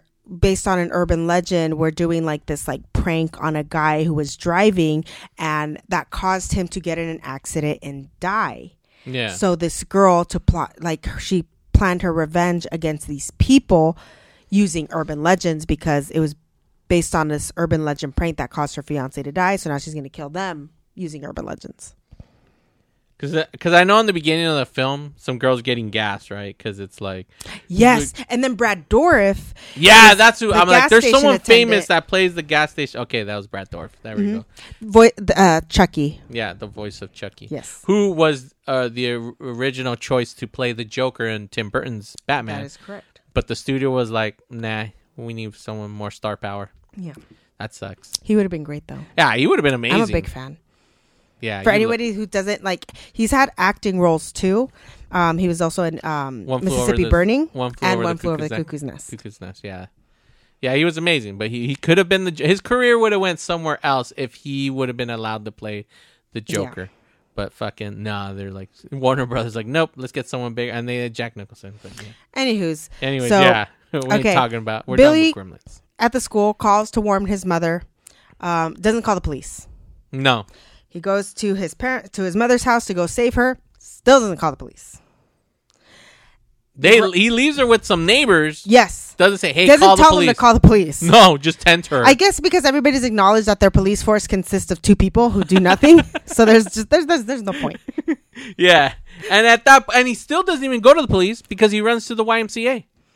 Yeah. Because he chases the one gremlin. He doesn't go to the YMCA. He's chasing Stripe. Yeah. And Stripe had broken to the YMCA. Yeah, that's true. Because Billy does help kill one gremlin when he saves the mom. Helps. Water makes them multiply, right? Yeah. What is snow? Frozen water. Shouldn't he have started multiplying the moment he stepped outside into the snow? Oh shit, you're right. Yeah, what the fuck? Right? It's like water could be steam, gas, solid, and liquid. And snow is just a solid form of water. I guarantee you there was someone on set after the fact saying like brought that up, and they just said shut the fuck up. Because that's what happened with Ben Affleck on Armageddon. Yeah, that's exactly what I was thinking of. Where he told them, why would it be easier to train oil drillers to be astronauts than it would be to train astronauts to be oil drillers? Yeah, and he just told them, shut the fuck up. Yep. It's probably what happened. Spielberg just said, you know what, shut the fuck up. And Stripe must have this unbelievable tolerance for pain because Gizmo looked like a typical woman giving birth when his back was bubbling. And Stripe jumped into a pool and immediately started multiplying into all these gizmos. I mean, not gizmos, into all these gremlins. Yeah. And I guess based on your current state of metamorphosis, when you clone yourself and are multiplying yourself, they're gonna look like whatever you look like at that state. Yeah. So they don't bubble out of his back and they're mogwais and still need to go through a cocoon process. They're gonna immediately be gremlins because he's a gremlin when he was a gremlin when he multiplied. Yeah. I feel like that scene, because it's in the pool, I feel like there should have been way more gremlins. But did you see that movie theater? There's a ton of gremlins. What I'm saying, I feel like there should be like 15 of those theaters filled with those gremlins, because every time another gremlin popped out of him, that gremlin's getting wet because he's in the pool. He's sunk to the bottom. I don't know. So as another gremlin, okay, we've established that they make the illogical logical in this movie. Okay, that's why they kept saying that line, because they're trying to tell the people, look, don't try to make sense of this. Yeah, because it ain't gonna. Yeah, and I know we're trying to, because we keep bringing up how we love this movie. I enjoy it, but we're destroying the fuck out of this film. And then that's when we go back to Dick Miller, the neighbor. Dick Miller? The neighbor. Because that was the thing when we were drunk. We left that part out where he's drunk at they sent Why'd him you home. say when we were drunk? I don't know.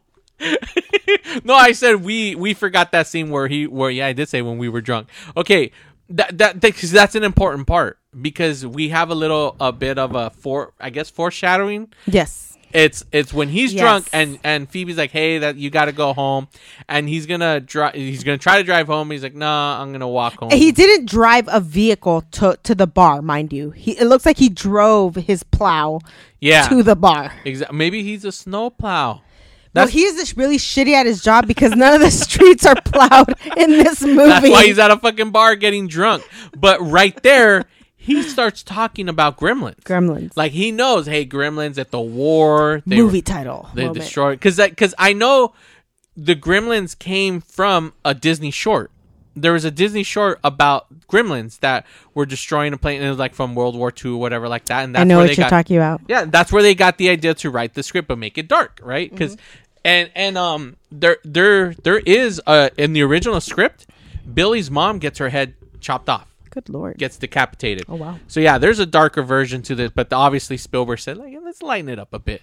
But yeah, so we get that little foreshadowing. So later on, like when he's right there with his wife and the TV goes on the fritz, out of nowhere, like, I mean, when the gremlins start attacking, it gets fucking like scary and dark, like adult. It was very Critters. Yes. Where all of a sudden, like, all these people have the gremlins all over their bodies, and nobody's helping anybody. No. Everybody's fending for themselves. Yeah, because Every it's man like, for himself. one, they drive a tractor, or the plow, into their house. Yep. And it literally looks like they just fucking got squashed. Like, they just got destroyed. Presumably they died. Yeah. Because even when the cop gets the calls, and he's like, the Futtermans? Like, it's somber. And at that point, Billy finally goes to the cops, but the cops don't even care. No, because they like, even when they show them. There's a Santa being attacked by gremlins, and the guy in the passenger seat's like, can we go now? Yeah.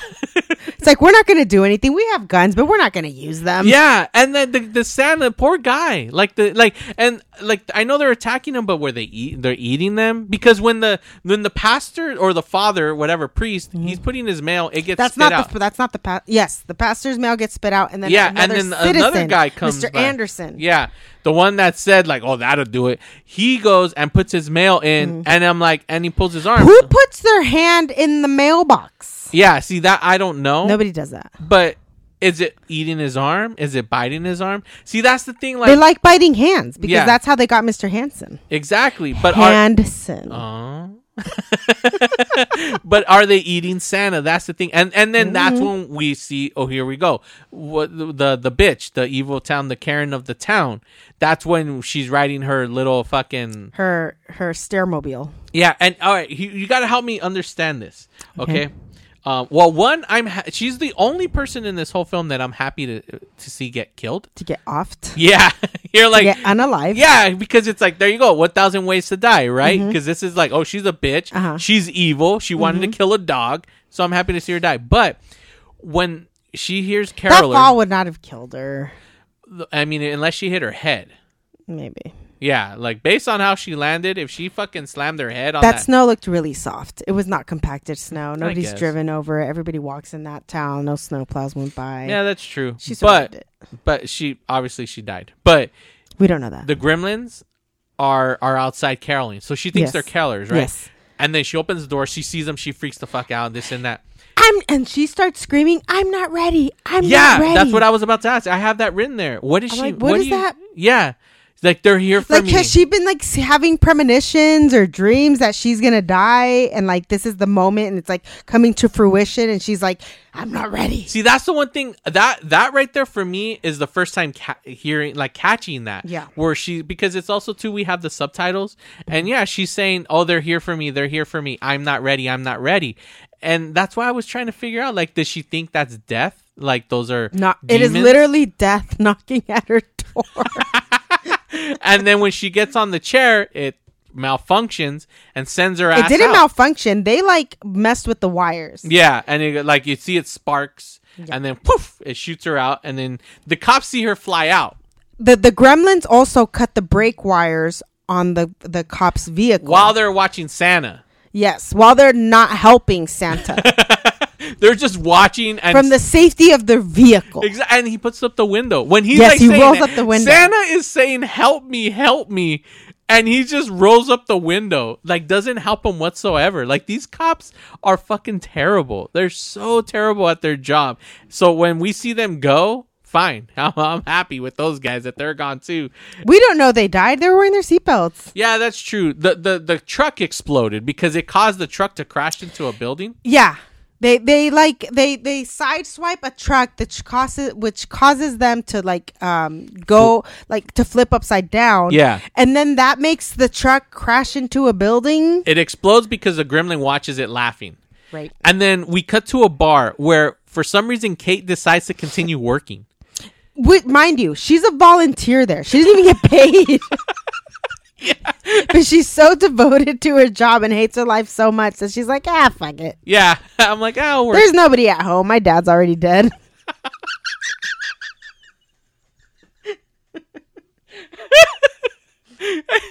But why? How? At the moment the gremlin showed up, you're telling me she decided to start serving them? Like, why didn't she run off scared? Everybody else took off running. She's the only one. This is such an odd shaped bar because when she finally got a chance to get away, she had to climb over the bar to exit the bar. There's no back door. Oh, yeah. That's a fire hazard. There Seriously. needs to be more than one exit in this bar. And there were so many different Easter eggs in the bar scene because you have the whole little flash dance gremlin. Yeah. Super madness.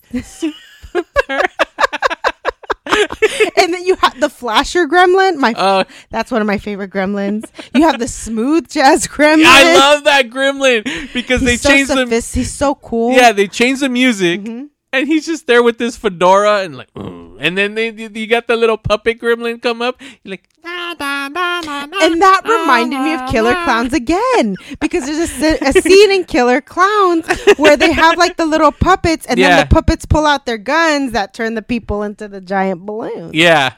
Or is it the cotton candy balls? Regardless. Yeah, and he's just like that. And he hits him with the mallet, and then you get Stripe. He's there with the female gremlin. He has a hoe. Yeah. He has now. Is that just a cross-dressing gremlin? Because we're told the first female gremlin is in the second film, and that's the only female. So gremlin. that's a trans gremlin. Yeah, they're so progressive. Yeah, you know. So that's why, like, maybe because they reproduce as clones, they don't have a gender or a sex, so it's just whatever they're wearing is. And she calls out the cheating fucking gremlin. So he pulls out a gun and shoots it. Like, I was like, oh, shit. What are you talking about? They're playing cards. Yes. Stripe is playing cards. I thought you meant he was cheating on her. Because you said the cheating gremlin. I'm like, well, no, there's Stripe had another hoe? No, the gremlin is cheating because he has an extra card. Yes. She calls him out, shoots him. So you get this whole, like, scene with all these extra gremlins you get to, see and shit like that. Yeah.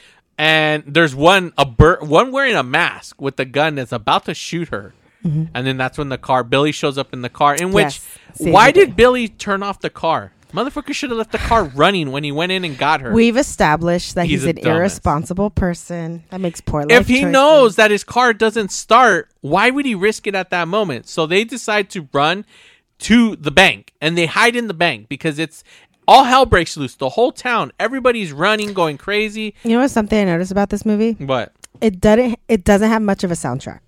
No, it doesn't. Like, there's no, like, big artists. It's like Goonies had the Cyndi Lauper song. Yeah. Oh, my you voice know, just cracked. I mean, they had the little na na na na, which is super iconic. Yeah. But they didn't have like, you know, any artist. Yeah, that composer was well known at that time for doing. So what composer? Who did Jerry that? Goldsmith. I don't know who that is. Exactly. You're just like, you're trying to get me caught on something. No, but yeah, like that theme, like it was just like really 80s, but sounding cool. But yeah, there's no actual like music except for the intro song that you don't want me to sing. The Christmas and the sun. But that song to me is not synonymous with this movie. What about Do You Hear What I? It's not. That's not synonymous to this movie. They don't have anything. When you're like, hey, when you think of the Who sings the Super Madness song? Because I've never heard that song ever again in my whole life. Super Madness. I know, because that's one of the things that like me and my little brother, we always do that song. We go super, and then like I remember looking it up, but I don't know who. I'll look it up right now. I wonder if that's the Maniac guy. Well, anyways, so he rescues Kate, and then she tells her sad ass story as to why she hates Christmas. Shit. Sad ass. It's dark. It is a sad story. It is a sad ass story. Yeah, but it's fucking like dark. It is. And her dad dressed as Santa and was climbing down the chimney and slipped and snapped his neck and died instantly. And it took them like 4 to 5 days. And because it was cold, you know, I'm presuming that the body was not decomposing or reeking. So it wasn't until they lit the chimney that they started, you know, smelling something. Yeah. So they called the fire department. And when the fire department was tearing up the chimney, they thought like a bird or cat was going to come out, and it wasn't. They were cooking her father. Yeah. Who was dressed as Santa in the chimney holding gifts, and that's how she found out Santa wasn't real. Yeah. And she doesn't give a shit about her mom, and her mom doesn't exist in this story at all. And because of that, and why would she want to leave her mom alone on Christmas? Like, you would think they would want to. She'd be depressed too. Yeah. I mean, here's the thing though. There's a scene there. When we watched this movie, something was missing. People. No, there's a scene where when they go to the bank, they come across the Judge Reinhold, and he locked himself in the vault. And they're like, "Oh, what are you doing?" He's like, "I was able to get away, and I locked myself in the vault." But they got whatever the head boss, and the Gremlins got him, and they got to him. They whatever, they killed him or whatever. He's like, "But I got away, and I locked myself in here." And I was like, I remember seeing that scene, but it wasn't in this version that we saw. I was about to say, I did not recall seeing any of that, so I don't know what the fuck you're talking about. And I guess it's probably like, you know, a deleted scene where when they show it on TV, sometimes they have to add scenes like Coneheads. If you watch Coneheads on regular TV, they'll add scenes that aren't in the theatrical version. Okay. So theatrical? Theatrical, yeah. Oh, and then it's called Gremlins Mega Madness, and I knew it in my head. I'm like, I wanted to confirm it. The artist, basically, what was that gremlin mimicking? Flashdance. All right, and then there's a song that he's a maniac. Michael Sambello. So the Maniac guy wrote that. Mm-hmm. That's awesome. Yeah, called Gremlins Mega Madness. That's awesome. Yeah, so that's funny. So yeah, so he wrote that song. Okay. So they're walking through town, and it looks super apocalyptic. Yeah, okay, at that point, everyone's dead gone. Status. There's like cars in the street that are completely empty. Yeah, with no real tire tracks. Like they just were transplanted there by a Martian. Yeah, they're just everyone's gone. They run into that bank. Hell's breaks loose. They go out. Everyone's gone. So Spike, you know, YMCA scene took place. They know that he multiplied, and they know at this point that it's going to be daytime soon. So these gremlins are hiding out somewhere dark. Yeah, and they figure out that they're all good at the movie theater, and they're watching Snow White and the Seven Dwarfs. Yeah, in which that's cool that they're watching it. And we see the silhouette of a gremlin wearing Mickey Mouse ears. Right? That's fucking cool. That's one of those things I never caught before. We did it. Yeah, and I was like, oh shit, there's a Mickey ears. And how did they get away? Because it's Warner Brothers. Like, how'd they get away with using... When they're running behind the screen and they're about to like go down, like he opens like a drawer to like, it looks like a cellar or something. Yeah. And they're crawling down. The boiler room. Gizmo says Bambi. Oh, it does? Yes. I didn't catch that. Because I wrote it down. Like, why does Gizmo say Bambi? Has he seen it? Because they don't have cable, and he has a black and white TV, and he's watching old school movies, Clark Gable. Like, did he watch Bambi at some point? I'm telling you, that fucking kid, Short Round, must have fucking been showing him stuff. He had to have been. Maybe. I mean, because, how would he know Bambi? So Stripe doesn't die in the movie theater. They blow up the movie theater. But Stripe doesn't die in there because he went out for snacks. So he went to like a... Because there's a gremlin that keeps asking him for Milk Duds. Milk Duds. Yeah. He goes to like a toy store where they also have candy to go bring more snacks for his friends. Yeah. While they all get blown up. Well, they're not even his friends. They're all his children because they're his spawn. Yeah, they're all his spawn. And They're his spawn. they devise a plan to let the gas and then light it up. Yeah. So he's hiding out in this place because they go in after him. And there's like an E.T. scene where he's walking by the plush aisle. Yeah. And we see Sylvester, Smurfs, Bugs Bunny, and an E.T. doll. And he emerges from behind the E.T. doll. Exactly. Which is another Steven Spielberg movie. Exactly. So, yeah, I mean, that was put in there because it's like, oh, let's do Spielberg. I mean, shit. It was E.T. I mean, in the beginning of the film, when he's walking in town to the bank, Billy... There's that theater that they blow up on it. It says a Boy's Life.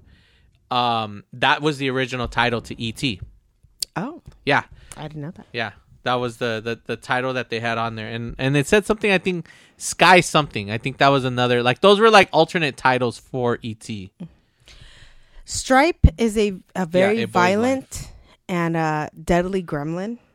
He loves guns, and he attacks Billy with crossbows. He attacks him with a chainsaw. Like he says, like, die.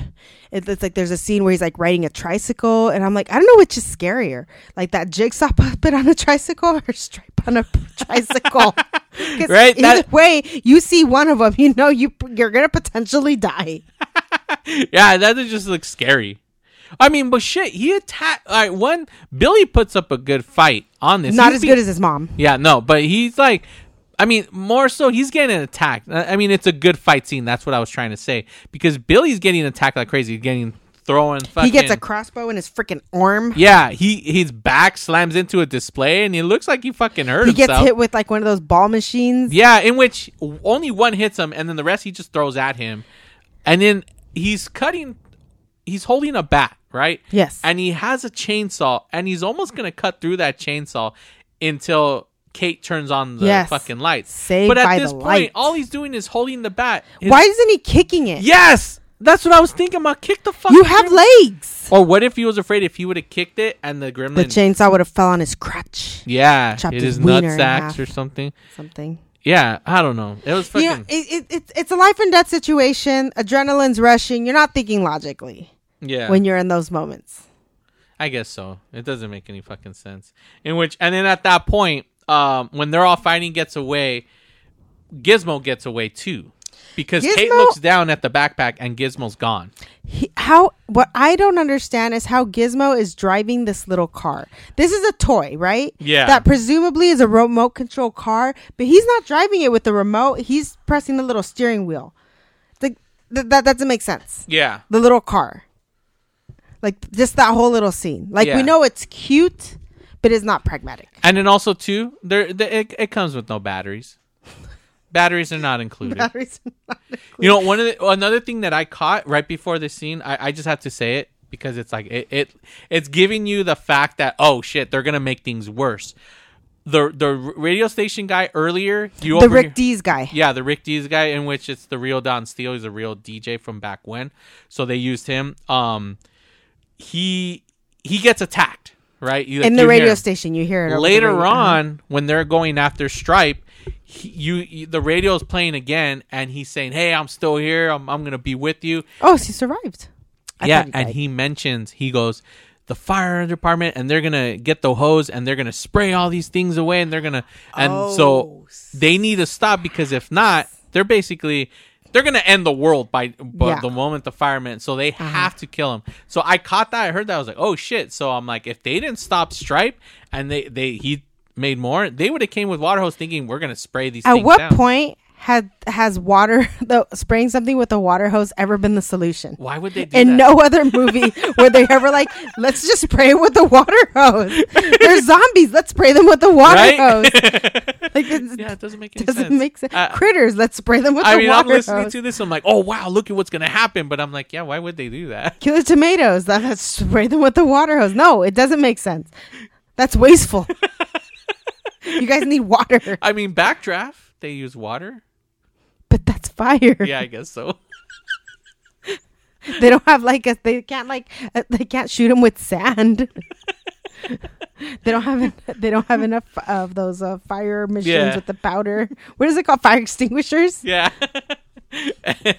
So Gizmo's driving around in the car and he's playing the scene in his head. Yes.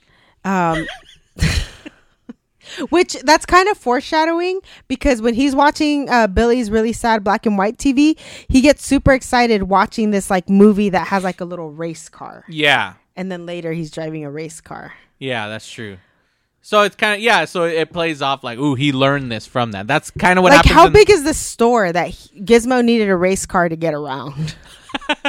It's like a huge department store. And it's exactly what happened in part 2. He's watching Rambo. Yes. And that's why he does it. He puts the little thing and he fights back and he kills that spider fucking gremlin. That was cool. Yeah. But he's driving around and he's going to try to save the day, in which he does, because when she turns on all the lights, she also turns on the fountain, which gets water going. Mm-hmm. Not realizing that, and obviously Stripe sees that, gets on the fountain and just puts his finger. And Gizmo opens the shutter. Yeah. Because he knows. He looks up before that and says, bright light. Yeah, he goes, bright light. And boom. He gets the shutter because the gremlin's about to shoot him. And the effects in that scene look amazing. Like the way that gremlin is melting and all of that. Like, that was Evil Dead status. Yes. How like this, when Stripe pops out as a skeleton and then completely dissolves to goo. That is so Evil Dead status. And you hear the cats. I don't. Yeah, they're just like rallying cats. But quick rewind. When I was a kid watching this movie, it made me so terrified of going near any kitchen with the lights off, because really? I always like envisioned that if I were to enter a kitchen at night, at any given moment, the cupboards would like slam open and there'd be a fucking gremlin and they would jump out and try to kill me. Like, this movie was legit scary for me as a kid. This was a horror movie for me. Yeah. Well, I mean, look, at the end of the film, again, the whole, like, I'm just skipping over, but because I want to continue with what you're saying, is that Randall, the dad, at the end of the film, just like in the beginning, we get that voiceover, and it ends like as if he just shared the story again. Yeah. You know, he wasn't around for any of this. He wasn't. It's like, if anything, it's a secondhand story, because it's his wife and fucking Billy is sharing this information to him. Billy is such a common TV name. Yeah, it is. There's so many Billies. Yeah, there is a lot of fucking Billies. Billy Corgan. There's just too many Billies. And I've never met a Billy in real life. No, same here.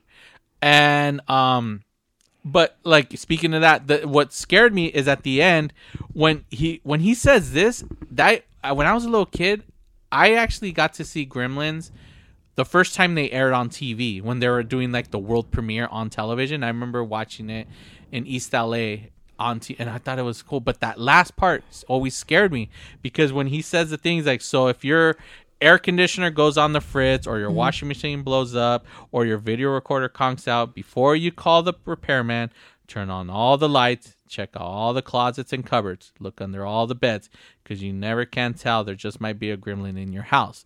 And that is so entirely unnecessary. And that always fucking scared me, because I was a little kid. That shit fucking scared the hell out of me. That is scary. And I was just like, wow, like if anything goes wrong, it could be a gremlin. And this movie was like the second one, they made it fun. Evil Dead, Army of Darkness, right? Yes. Where with this film was like fucking Evil Dead 1. like, because it had dark moments. He got Santa fucking getting killed like, twice. Yeah, woman shooting out. Like the guy has a fucking needle in his butt. Like he gets killed. Like people are getting murdered left and right. So that used to scare me. These gremlins were fucking scary. I always scary. Mailboxes. I never wanted to even try to put my hand near to put a mail when I was a kid because I was afraid of that. But if something grabs my hand. I mean, I don't know how the gremlin got inside. That's a really small hole. Yeah, it doesn't make any sense. But remember, their sharp nails could claw through metal, so he could have done it from the underneath. Yeah, that's true. Yeah, but that what he says, his little fucking narration at the end was scary. But now let's jump back. All right, so the gremlin's dead. That they've, presumably have saved the day. Yeah. And they're watching the news, and the news, like, it looks like they're showing footage from a riot. Yeah. Like there's all these there's firemen, which we don't see one fireman in this whole movie. But on the TV, on the news, there's firemen, like there's buildings on fire, like it just looks terrible. And out of nowhere, like the creepy Chinaman guy that they bought the Mogwai off of is suddenly in their living room. Yeah. Like he didn't knock. The door was unlocked. Like he just appears in their living room speaking scares the wife. Speaking perfect English, which I barely remember him speaking in the beginning of the movie. I didn't even think he understood English. He didn't say anything but like not for sale. Yes. That's all he said was not for sale. Right. And we watch it with closed captions because we're old, because we're in our 30s, and we can't hear without closed captions. Seriously. And it said, when he was talking to Gizmo, it said speaking Mogwai. So Mogwai have their own language? Yeah, I guess so. Yeah. And then so he tells them, like, you guys aren't ready, and he tells Billy, like, maybe at some point you can handle the responsibility, or you'll be ready or something, and he takes off. Not before Gizmo tells him, bye, Billy. And it's like all cute. Hi, and Billy. The old man, he's coming from Chinatown, right? In whatever town. Did he walk all the way from Chinatown? Because it pans out to him walking in the middle of the street in the snow, just walking. He's not walking to his car. He's just walking. Like, is he walking all the way back to his town? That disproves my theory. Because I said, oh, he's traveling. He's somewhere else from Chinatown, because you're like, well, how come it's not snowing, right? And he's fucking walking. He's just walking. It has to be local. And where's the fire? Because it pans out and the town looks so beautifully decorated, peaceful. It's not post-apocalyptic anymore. It looks nice. It looks it looks like a painting. It's like, where's the fire? You guys you were literally watching the news. Didn't your neighbor's house get plowed next to you? Where is that in this picture? Yeah, you're right. What the fuck? I don't know. Yeah, that's true. That didn't even catch that. Yeah, it should look like a mess, right? But it looked beautiful because it was a nice matte painting. And then that's when it ends and we get the theme, Gremlin, in which the first time we get to hear it is when they attack the neighbors with the tractor, and then that theme, and that's why again when it does that part where it goes dun dun dun dun dun dun dun dun, they have cats playing, goes. And that always sounded scary when I was a kid. And right here in Cantonese, Mogwai means devil, demon, or gremlin. The Mandarin pronunciation is Mogwai. So that is, I guess, where they got it from. But I mean, at no point do we ever hear the Mogwais say one single Mandarin, Chinese, Cantonese word. Yeah. Only English. And I want to know why, like, because at this time in the 80s, he was huge. He was a massive stand-up comic. Howie Mandel. Oh, yes. And they got him to do, like, it was literally like using Vin Diesel for Groot, where he just says, I am Groot. Vin Diesel was never a stand-up comic. Meaning, like, they use him to say a one word, and in Iron Giant, he says Superman, Rock, no, go, you stay, I follow. Like, he barely talks. But Vin Diesel wasn't Vin Diesel when he did Iron Giant. No, he wasn't. Nobody knew. But when he did, but what I'm saying is the fact is, like what? How? Why did they choose Howie Mandel? Like, you know what? I think he would be perfect for this voice. Bobby's World wasn't until the 90s, huh? Yeah, early 90s. Yeah, and he used the same voice. Yeah, it was Bobby. Yeah, I mean, he must have been doing voices. When was Little Monsters? Little Monsters, Was 89. So that was post Gremlins. Yeah. Post 89. Because this was 84. And, I mean... What other movies has Howie Mandel done besides Little Monsters? There's one... and Gremlins. There's one where he plays like he's like a wolf. Not a wolf man, but he's like a wild person. Like, they get him out from the forest and they're trying to, like, train him to be normal. Let me see. I'm going to look it up right now. I'm going to look up his IMDb. Oh, yeah. He fucking... In Muppet Babies, he plays Skeeter, Animal, and Bunsen. Bunsen is not... That's... Bunsen is the other one. The bald-headed one with the glasses. Okay, so... And he plays Skeeter. Is Skeeter the one that goes... No. He doesn't do that voice? No. Why not? That one was so easy. Skeeter was one of the twins. The boy. I don't remember. Okay. And then Animal. Okay. But like big movies or like movies where he's a feature player was like Little Monsters. Walk Like a Man. There we go. I don't remember that. I don't think I ever saw that. I saw it was on Comedy Central. In the early days of Comedy Central, they were showing movies that what they could afford, and I remember Walk Like a Man was that like one of those made for TV movies? No, it was an actual movie in the theaters, and that was his like main. He was one of the leads in it. I don't know what that is. And he was like raised by wolves or some shit, and they get him. And I remember watching it. Take your word for it. But yeah, Little Monsters. He played Humpty Dumpty, and then he comes back to play Gizmo in part 2. But yeah, like I don't know why they decided to use him, but yeah, he does Bobby's World. But it's all in all, this film, like I said, I know we trashed this film. I'm not trashing this film. I love this film. No. I mean, what are you talking about? We were. We were pointing out how they were trying to make all the illogical logical, and yet we were pointing out how it's not logical, it's illogical. So, but we love it. Like, that's what happens with 88. Like, we get movies and we pull out things that were like, doesn't make any fucking sense. And in the end, we're like, no, it's a good film. we love it. I love Gremlins. Like I said, it was one of my 4 movies that I would watch every December growing up. It was a tradition where, like, for myself, I had to watch it. And then Gremlins. And then the second film, we do find out that the neighbors, they survived the tractor because they come and visit Billy in New York. That's true. Yep. And then with the wife, and then they go and they help save the day. Gizmo, the old man dies. That's how. And they're going to tear down the building so Gizmo gets away and shit. Yeah, because in Gremlins 2, him and Phoebe Katz again work at the same place. But this time he goes to like a lunch with some lady, right? And she thinks that he might be cheating. Like this lady has the hots for Billy. She does. She does have the hots for Billy. But he has no interest in her. But she kind of thinks. Okay.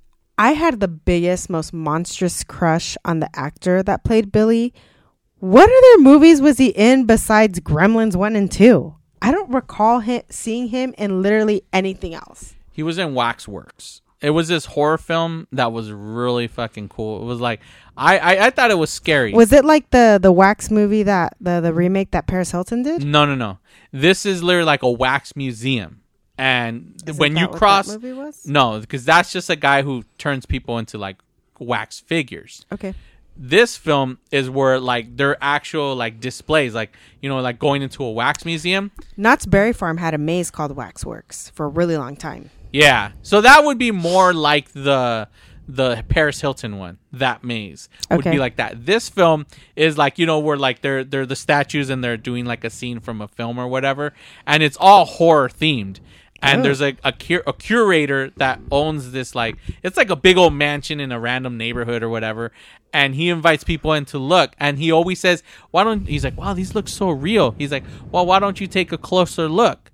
And then he'll push them past like the red, like little tape, the red rope, the red velvet rope. And when they do that, they go into that world and they get killed. And when they die, they become a figure in the display. Yeah. Oh wow! And Zach Galligan or whatever, he's like the hero in it. He's the one that because at the end of it, somehow all the creatures come to life. And there's all that war with like the townspeople and the wax figures, and they're all fighting each other. I haven't seen it in years. I've never seen it. But I remember watching it when I was a kid when it came out first on video. Okay. And I thought it was scary. So aside from that, was he ever in anything else? Stuff that I don't even know. Okay. I went through the IMDb. So and really I'm just indie, like, low budget stuff. Not indie, low budget, but it's just those films that came out in the 80s that just like no one cares about. What'd you say his real name was? Is Zach Galligan, I believe. Okay. Galligan or Gilligan? No, it's Galligan. It's pronounced a certain way. At any point, did he become a comedian and start smashing watermelons? It's Gallagher. My bad.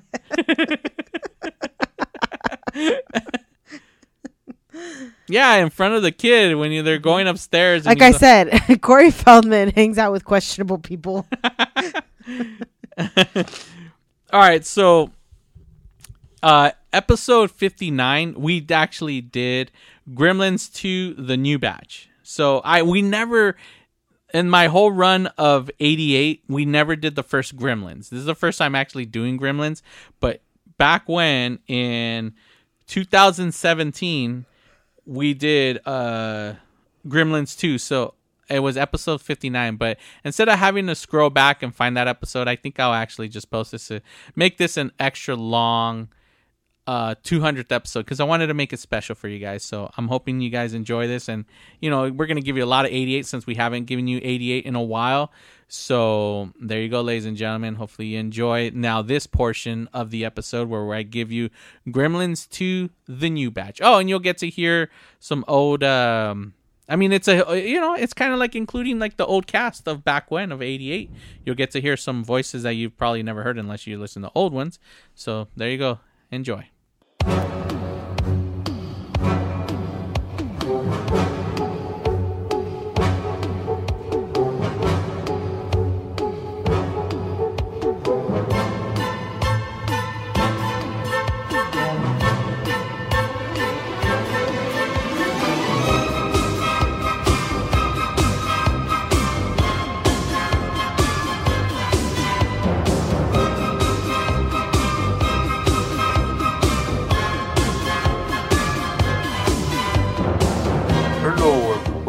Welcome to the sexy sounds of 88 Miles Per Hour podcast. I am one of your hosts, joined by the always great and talented. I'm the sexy gremlin. I don't know why I did that. I didn't even sound like I was doing a sexy voice for some reason. I think it's because like I had food in my mouth. But yes, everyone, welcome back. This is another episode of 88 Miles Per Hour podcast for the new year of 2018. 2018, really? Yes. Whoa, that is so futuristic. See, but that's the thing. If someone tunes in, they're gonna freak out because they're like, "Wait a minute, what?" We're so DeLorean. We went to the future. So here we go. Since it was who was it? It was Chelsea's pick, right? It was my pick. All yeah. Right, so you bring us. I wanted to talk about this because I think when we were doing how we were just doing 80s, like I was like, dang it, like that one, it's just 1 year, past. It's 1990. And funny enough, like I saw Gremlins 2 before I saw the first Gremlins movie. I think me too. Yeah. I don't know how, but and I think I love the first Gremlins movie, but I really like this one I think a little bit more. There's just so much more going on. I like it. To say the least.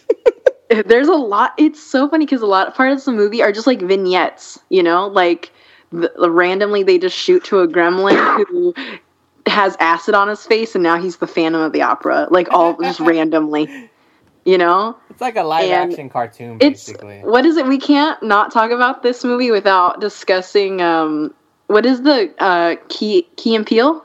Yes. The Key and Peele. Yeah. Oh man, Santos, you sent that to me, and where they just talk about how they're like, Spider Gremlin, I love it. It's in the movie. Yeah, they just come up with everything. Vegetable Gremlin, Googly Eye Gremlin. In the movie.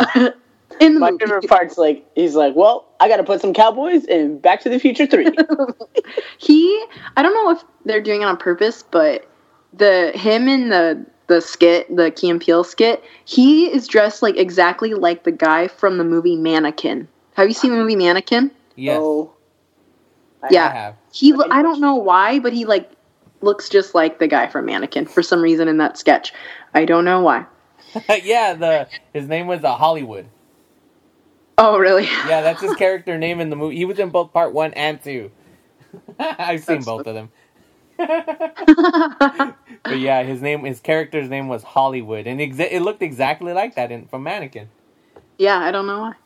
But yeah, and I just always like this movie. I think even Joe Dante, the director, said he liked this movie more. And it's funny because when I was watching it, I must really like Joe Dante because we talked about The Burbs, and Rick Ducommun is in Gremlins 2 as like a security officer or something like that. Yeah, he plays like a bit part, right? And yeah, it's really small. And then you've got and then we talked about Little Monsters, and what's his face? He's Gizmo.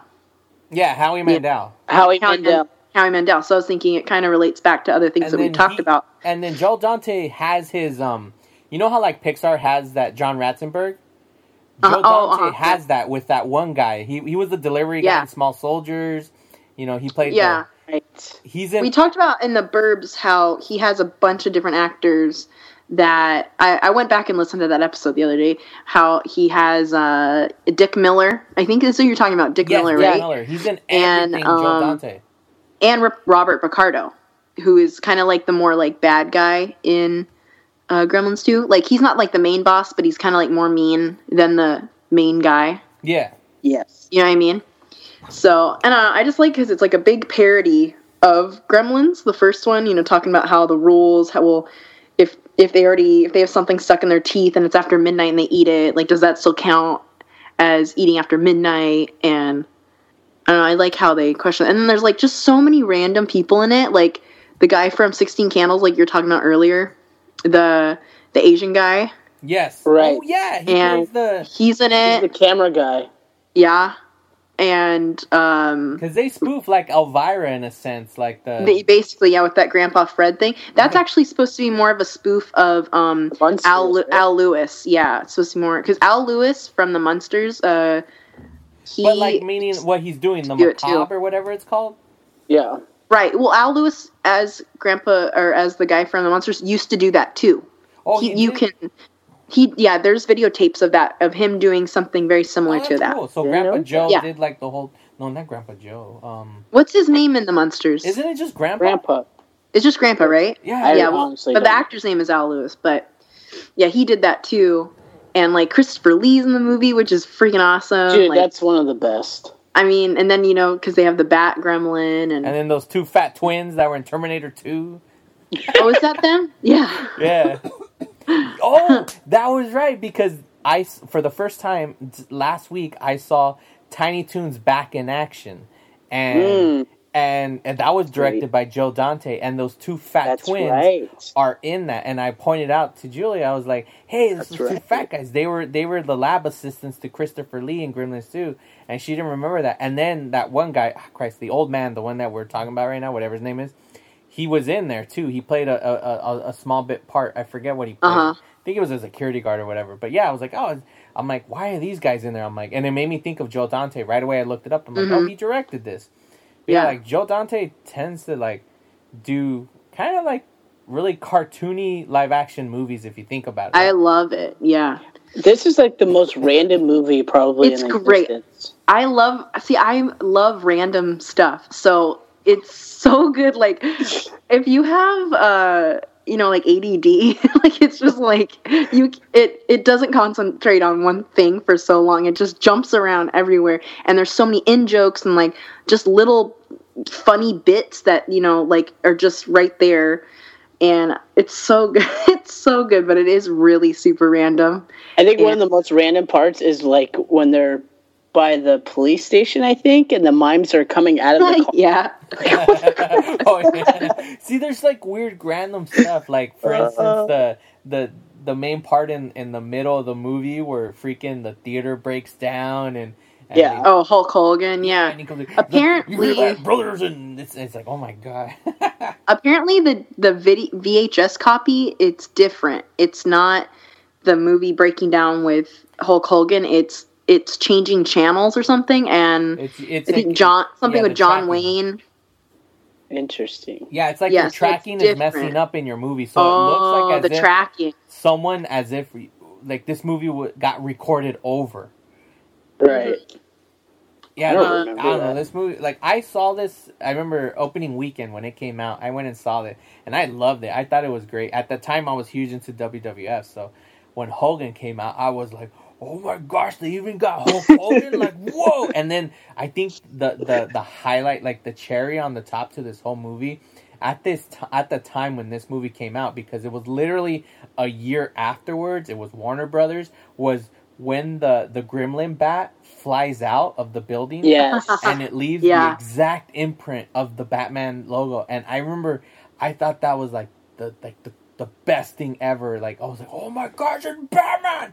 Like, but then awesome. There's another layer to that, because Christopher Lee is there, and he's like he's like Dracula, and it goes back to like Hammer. So there's just like layers and layers of in jokes. Well, and I like, because it breaks I'm a sucker for anything that breaks the fourth wall, like Deadpool, you know, like, there's how many times did he do that in that movie, but, like, you know, with the Hulk Hogan thing, and then Leonard Maltin's there talking about the first Gremlins movie, saying, like, and he honestly, Leonard Maltin didn't like the first Gremlins movie, and he just kind of says the same thing he did, like, in real life. Yeah. So I love, like, when they break the fourth wall, and it's just, like, anything goes, like, they just do any kind of gags they want to do, and it's just a fun movie. Did you guys notice that Christopher Lee's name was Dr. Catheter?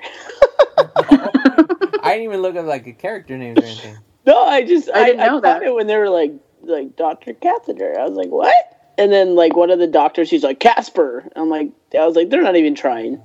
They're just like, what random names can we put? I'm looking right here, like I'm reading information, and I'm like seeing it says, I'm just gonna read this cool tidbit. It said, after Gremlins, 1984, became such a surprise success, Warner Brothers immediately wanted a sequel. Joe Dante was like, nah, I don't want to do any more Gremlins. He was like done, so he declined. And then it didn't matter. Work began without him. The studio approached various directors. One storyline actually considered sending the Gremlins to cities like Las Vegas or even the planet Mars. Weird. After these ideas fell through, the studio finally asked Dante again, who agreed on the condition that he be allowed to do anything he wanted. He also received a bigger budget. So in the DVD commentaries for both the original film and the sequel, Dante stated that he felt that Gremlins 2 was a case of waiting too long to capitalize on the success of the original, which hurt the sequel's chances of success. And that is why the movie wasn't as a huge hit, because he waited too long. But at the same time, this answers the question as to why this movie is the way it is because they allowed him to do whatever the hell he wanted. When I was a kid, I don't know how, like, I mean, obviously, Santos, you're older, but, like, as a kid, I didn't watch Gremlins or Gremlins 2 as a kid. Yeah. Like, it would have scared the crap out of me. Like, and it already did, like, I hadn't even seen the movies, and it already kind of scared me. And I don't know if you guys ever did you guys ever go to the Warner Brothers stores when they were open? Yes. I remember that. In Vegas, okay, yeah, I absolutely love those, and my mom bought a lot of artwork from them that we still have. But as a kid, they had but they had like in the front, they had like this like rocket ship you could climb into, and it was like the Martian from and that stuff. Press the buttons. Yes, exactly. Yes. But in the rafters of the store, they had Gremlins hanging from up above, in the ceiling. Yeah. And I used to be terrified. I mean, I love that store, but I would not walk underneath them because I thought that they were going to let loose and jump on me. Oh my god. I was too terrified. Like if I saw one up above me, I wouldn't walk underneath it, and sometimes they'd have them a little bit lower down, like on a pillar or something like that, and I wouldn't walk near them because I was absolutely terrified of being near them because they're scary, like when you're a kid. And so I told myself as a kid, like, I'll never watch these movies because it seemed so scary. Yeah, like that's the thing. Like when I watched the first one, because like you were saying, like the first one as a kid, I loved it, but it felt scary as a kid. Like it actually, if you look back at it, it's dark. It is, yeah. This one is a total like it felt like it didn't matter what age you were, you would have been fine watching it. Like it didn't come off scary. The first one did, and I will say, like, for me, it was scary, like watching it as a little kid, but I still enjoyed watching it. But it still felt scary because the part that scared me the most was when in the first one, when the mailman is putting his mail in the mailbox and his arm gets caught. Yeah. And yeah. in my child head, like, is he being eaten? Like, are they eating his arm? And then the next scene that scared me, like, second, like that was the main scene, but the second scene that really freaked me out the most was when Santa's covered in the Gremlins, and that scared me. Oh, yeah. Oh, God. And that's what made the movie scary. That ruins childhood. I watched it at Christmas time this past year, and I guess I never noticed this, but the mom is the mom in Back to the Future, like, you know, his grandma, basically, you know, Lorraine's mom. What do you mean? And I did not know that. Lorraine Bain's mom, like when he's at, you know, eating at dinner, you know, and they're like, "Do I know your parents?" You know, and he's like, "I think you do," you know, and that's the same lady. I didn't know. Realize that, and I was like, why does she look so familiar? I'm like, oh, that's, you know, Lorraine Bain's mom. It's because in Back to the Future she's pregnant. So she looks bigger. Yeah. And, like, she has a much more fuller face, where in Gremlins, the original one, she's very lean. Like, she looks lean. Right. So that's why I didn't even realize that until right now. Damn, what the hell? That's crazy. Yeah, I just realized that this couple months ago. So Gremlins came out before Back to the Future. Yeah. It did, yeah. It was 84. A year. Like, you know. Yeah. Mm-hmm. But yeah, I think it was same year as Goonies, right? Isn't Goonies 84 or 85? I thought it was 85. Goonies is 85. Oh, is it? Okay. Yeah. You know the other thing too about didn't this movie? It also had that intro, right? The Bugs Bunny and Daffy intro. Yeah. Yeah. See, that was cool because it's like that was like you know, movies now they kind of like, you know, they've been different where they like DreamWorks every intro they do something that relates to the film. Whereas it was cool to see something like this. Like the only other company that I knew at the time would do something similar to this was like Paramount, because Paramount did that with freaking that Eddie Murphy movie Coming to America, where like you see the Paramount Mountain and then it becomes the mountain where Zamunda is and all that, where it was cool to see Daffy and them like kind of interact, and then boom, the movie starts. So that was like don't they do that same thing, the Paramount Mountain in Temple of Doom, and then it becomes like the gong in Temple of Doom. Yes, they do that. It's like and I like when studios do that with their intros. Like it's pretty cool when they, you know, so I like that, like having like the cartoon, because again, I was a kid and I'm like, oh, what the hell? Like there's Daffy Duck and what? You know, it was just, like, it's so random. It was just exciting, you know, and it was cool because this was a movie where I remember as a kid we were just given money and we went with my friends. Like it was my older brother and then my friend's older brother, so it was all four of us. We went to go see it, and you know, we didn't go with our parents and all that, but it was like at a time when you could, you know, kids could go to the movies, and if it was safe, you know, back when. But it was just cool to go see a movie and be like, yeah, you know, this is cool. You felt like, you know, like you're out and about like an adult watching movies. But I don't know, I still visually can picture where I was sitting in the theaters, what theater I went to, like where it was. Like I still remember everything about Gremlins too. Like I loved it. As I got older, I saw like little things that were just made it dumb. Like I'm like, all right, you know, I could do it. Like this was kind of like I could see why I didn't do well, but the whole like as a child, like I loved it. I thought it was like the best movie ever at the time. It's awesome. Yeah, it was a good movie. Freaking. I think the best part about it is the animatronics, and this is like 1990. Oh yeah. These are like the prime years where animatronics were at its best, and just how many different puppets they had to have, and just it's like seamless, you know, like the animatronics are so good in this movie. I'm still impressed by them. Yeah, when I was watching it, I still get impressed by it. Like Gizmo looks real. Mm-hmm. Yeah, like see, that's what I liked, and it's the one thing that they've been trying to do like a new version of Gremlins, either a reboot or Gremlins 3.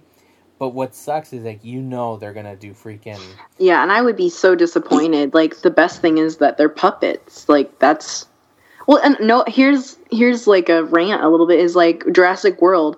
They did a couple of them were CG or were some of the dinosaurs were animatronic, but then they CGI'd over them, and it just I honestly did not think that the dinosaurs in it looked all that good. They just looked like everything else. Like, you're so, when you first see the first Jurassic Park, you're so amazed by it. And then with the Jurassic World, I thought, I'm not seeing anything new here. And they looked kind of like crap. They didn't look that good. So I that's what I'd fear for Gremlins, is they'd make them similar, but it wouldn't be as good because with the quality of them being puppets. Yeah, it would like, I feel like they would want, like Joe Dante would want to do practical, and I feel like maybe they would do it and the studio would probably change it, because that's what happened with that remake of The Thing. There's an original version of that film where everything is practical effects, and it was the studio who later on when for the new thing, the new one with the one that was like a prequel, because the director was like, we're gonna do everything practical, and there's like they just like, I think like late last year, they've been leaking like behind the scenes footage of the film of the way originally it looked, and it looked amazing. Like the practical effect, it just looked really cool. But the studio came in and were like, no, and so they enhanced a lot of it with CG because they felt like it looks too fake or something like that. Like and ended up doing the opposite effect, and I feel like that's what a studio would think. They'd be like, oh, no, they look like puppets. Let's add some CG to it. But I feel like the only way this movie would be good is if they stick to the roots and they make it practical. Because that's what I would want to see. Like, I mean, come on. If you watch Gremlins now, like, minus like everything else, looks dated. If you look at those characters, they look freaking real.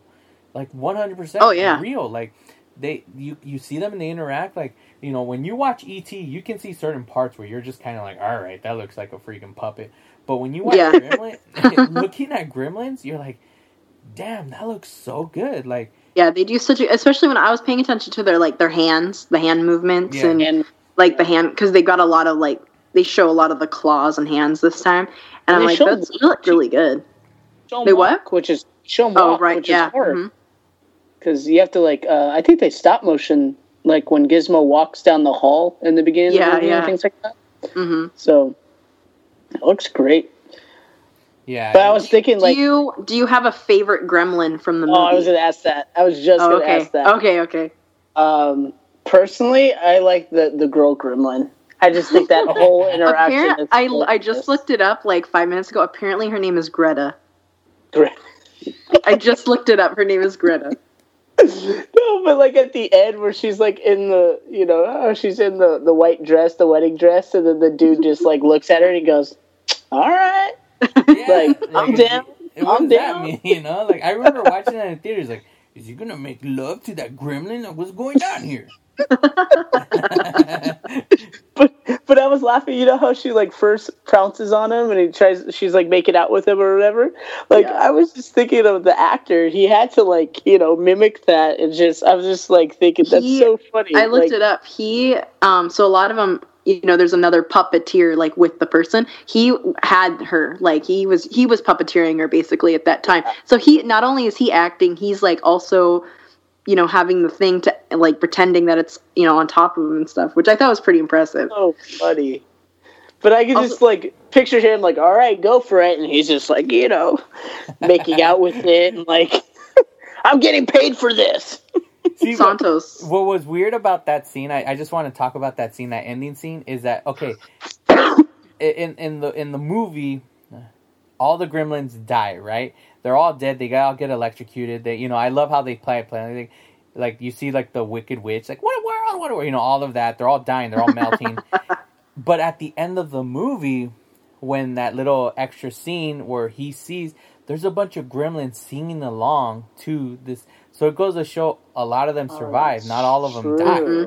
You know, obviously she's alive, but what about the rest? Because they kind of like, they're like, la, la, la, la. You know, like, you hear other gremlins, so that means like, hey, because it was a huge building. They all weren't in the bottom, you know, so chances are others survive. I don't know. I always used to think that, like, that was weird. I'm like, there's more gremlins, you know, you could hear others singing, so I don't know.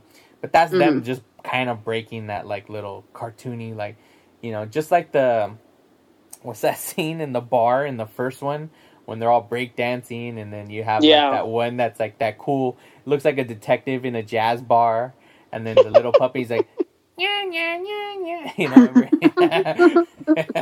and then you like just hits him with a hammer or mallet, and then there's a breakdancing gremlin, like, I don't know. It's like, that was the only part that related to the sequel, where like that bar scene was very much the whole movie of part 2, because the bar scene was the only time you saw the gremlins kind of go weird and wacky, and in the second film they just said, F it, let's make the whole movie like that.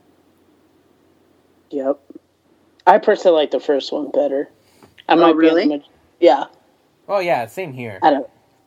Yeah. But I have a soft spot for the second film, you know. I love them. I love them both, but I think, I don't know, I like this one a little bit better. But it's because I love the Christmas aspect of the first one and everything. So yeah, I don't know. For me, like, the second one doesn't really have a story. I mean, it's more entertaining, maybe. It's but random. As a film, it's too random. And plus, the first one has more Phoebe Cates. So yeah, and then plus you can't argue with that. And they know they're in on the joke, because on the first film, where I forget her name, but Phoebe Cates' character, when she talks about why I hate Christmas, and she's just like, it literally takes like a left turn in that film. Seriously, that's like my favorite part. It's so dark. I love it. It's like, I love it. And she's talking about President's Day. Yeah, and in the second film, she's like, "Oh, I don't like." They're in on the joke. That's why they did that. That was on purpose, because they knew how effed up the first one. But I want to hear that story. Like, she said she was at a park and there was this guy, and he's like, "Hi," like, I'm like, they cut her off. They're like, "All right, we don't have time for this." Obviously, they're playing along, but like, I want to hear what happened. Like, why does she hate President's Day? Did you know, Uncle Abe, like, you know, get a little touchy-feely? Like, what the hell's happening? Like, I want to hear that story, as much messed up it is. But I love that how they're in on the joke. Hence the Leonard Maltin. They're in on the joke. And I don't know. It's a great film. And as a kid, it didn't scare me. Only one thing truly scared me about that movie, and it's because I used to fear, like, the end of the world. Like, for years I was afraid, especially zombies. I brought that up before. And there's that part when the world they think is going to end, so they play that video cassette where, remember, it's like, you know, I hope you had a good life. And then, you know, from the TLC building or whatever. And I found out at that time that, like, shortly afterwards, that they took that idea from a real news station, that they actually have a real tape like that. And some, like, they're saying they still do now, that in the case of, like, where the world's gonna end, they're gonna play that, and it freaked me the hell out. Yeah, I read that too. Actually, just today, and they said, like, there's actually footage of it still, like, still existing, that they have that, like, you know, a end of the world video that they can play, you know, and that was actually really interesting. And that's what freaked me out back when, because, like, I just hated the whole end of the world stuff. So as a kid, what I remember most is, and it always scared me, was that scene when she's in the elevator and the gremlins are, like, messing around with the elevator. That freaked me out for being, like, in elevators as a kid. Like, I thought gremlins were in elevators. The walls and stuff? No, I just thought they were, like, on... I know in the movie that it's, like, they're coming through the walls, but, like, as a kid, I thought gremlins were on top of the elevator, like, messing with, like, the stuff on top. But they were, right? Because didn't they show an outside scene where they're hanging out? Yeah. They're, like, all over. You know, they're, like, on the bottom and on the top. It's all going up and going down. Like, the voice changes, right? Because it's all automated. Yeah. And then slowly it says going down. And it turns into the gremlin voices. And then she's like, oh crap. And then that's when it's like, it hits. Yeah, it. that scared me. And like as a kid, I was always like, there's gremlins in elevators. Like they're for sure. They're there. It totally freaked me out. Yeah, the movie, all in all, I think, the spider scene was pretty freaky too. Like the gremlin spider, I thought that was pretty awesome. Mm-hmm. That was cool. I would have to say that's my favorite. I like the Flasher gremlin. Oh yeah, he's my favorite. Yeah, this is the best. They're all naked anyway. Yeah, right? That's true. Wow. I looked up. Well, last thing I would say is I was looking up. Where's Corey Feldman? He was out being Donatello. Oh yeah, Oh, okay. Yeah, it would have been cool for him to be in the movie though. He was so young in the first one. Yeah. So, yeah. Well, based on the time, we've already hit the mark. So I don't know if we should. Oh. Yeah, I think we should call it an episode on this one. So because I know that we had a lot more, but we're already past the hour and 5 minute mark. There you go. What are we going to talk about next time? All right. So Chelsea, you picked it. So we'll go. Mm-hmm. I guess Max, you pick the next film, and then I'll do it. So that's how we'll always do it. So we'll always switch off. So that will be always the rotation. So Max, you pick. This is good. We're gonna take it back to the 80s. We're gonna 1984, in the dawn of World War III in Midwestern America. We're gonna talk about Red Dawn. Okay. I feel that's like perfectly timed. With what's happening in the world. Wolverine! So I think that's going to be the closest to as political we get on this show is a movie. I'm excited because I've actually never seen it. Really? Oh. Yeah, I've never seen Red Dawn. Good. Don't see the remake. Okay. Yeah, not the remake, but we could. All right, it's cool. So we'll talk about that. Obviously, like the trip was new, so that's kind of what added to the topic. It went with us talking, but for sure, we'll not every episode will have segments. We'll always talk about a movie, but we'll try to every episode we'll always try to fill in certain things like video game reviews, song of the week, stuff like that. I totally forgot to pick a song of the week last week. I forgot to do it this week, but I'll make sure like we have a closeout song of the week. We'll always try to have a movie review. I can't remember. Chelsea, didn't you have like a segment we were going to start doing? Mine was like a music video, but I think I might go for something else, but I'll think about it because I'm going to change it up. I don't know what I'm going to do. Okay. Well, we don't like I said, this is for the audience. We're not always going to stick to a routine. We don't want it to be always like we do this, for sure we'll always talk movies, but hey, some episodes we're just going to talk hey, some toy and it reminded us or something movies. I don't know. We're always just going to, wherever the hell the story goes, especially if it's life stories, kind of like Max talking about what's going on with him and Universal and things like that. Vegas, with Chelsea and me in San Fran. So that's what the show is. It always goes all around, travels everywhere. But most importantly, we always talk about a movie. So this is basically the tail end. So everyone says their goodbyes. Just real quickly, this weekend I'll be going to the SoCal Retro Gaming Expo. Nice. I'm super stoked for it. It's like the biggest one. It started like last year, but it's in Ontario, California, and I'm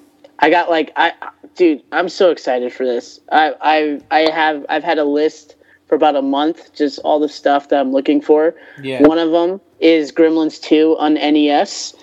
Maybe I can review that on the next episode. Oh, that'd be cool. Yeah. I'm going to that, and I'll probably talk about it on the next episode. So yeah, and I'll try to visit because, like I said, the weather's gonna be all garbage this weekend. But I'm gonna try to visit that Penny Arcade if I go. Yeah, if you do, take some pictures because it's really cool. You'll like it. Yeah, I'll take pictures and then I'll talk about it to keep in theme with Max's video game. I could bring up about the old games and stuff like that, so we could talk about this. So hopefully I'm able to visit this, and yeah, so for sure Red Dawn next episode, and so all right.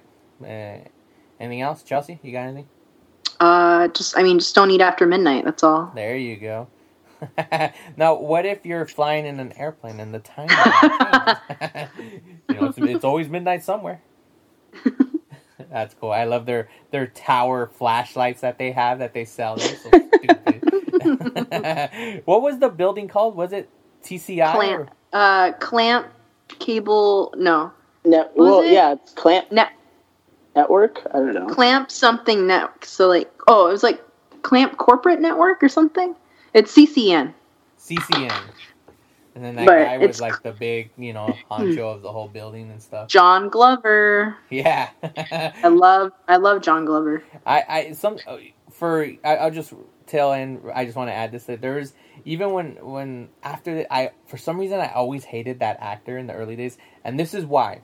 Because when I was a kid, they did like a Lifetime TV movie, and it was supposed to be based on a true story where the dad was like they were divorcing with the wife or something. I don't remember the full story, but I remember he took the son and they were supposed to go to Disneyland, and it was raining, so they couldn't go to Disneyland. The kid was all crying. They were like at a Denny's close by. He's like, I want to go to Disneyland.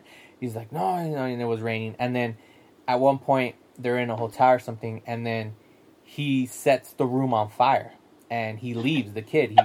He sets the kid on fire.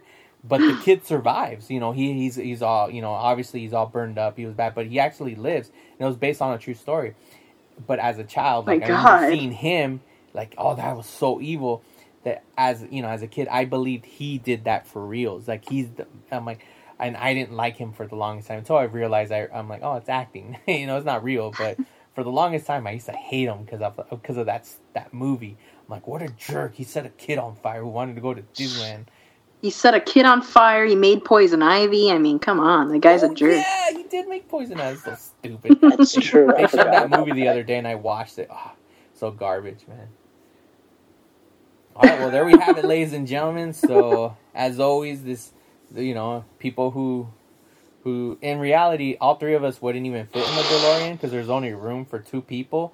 Oh, wait, no, but Jennifer. Okay, no, never mind. I could probably Photoshop all three of us in there. Because I'm like, there's only 2 seats, but... Yeah, and you got Einstein, so... Yes. True. But there's a back seat. Do we have an Einstein? We don't really have, like, a real-life Einstein, do we? We're taking applications for any Einsteins out there. Mm-hmm. All right, ladies and gentlemen, so there you have it. I'm Santos. I'm Max. I'm Chelsea. And no, that's not a way to end it. Because I'm like, what if I say that? And that's another... No, I was about to... And that's the way the cookie crumbles. Well, there you have it, ladies and gentlemen. That's another episode. Gremlins 2, we talked about it. So I think it's that time when we get into the DeLorean and travel back to the future. Like us on social media. Oh, yeah.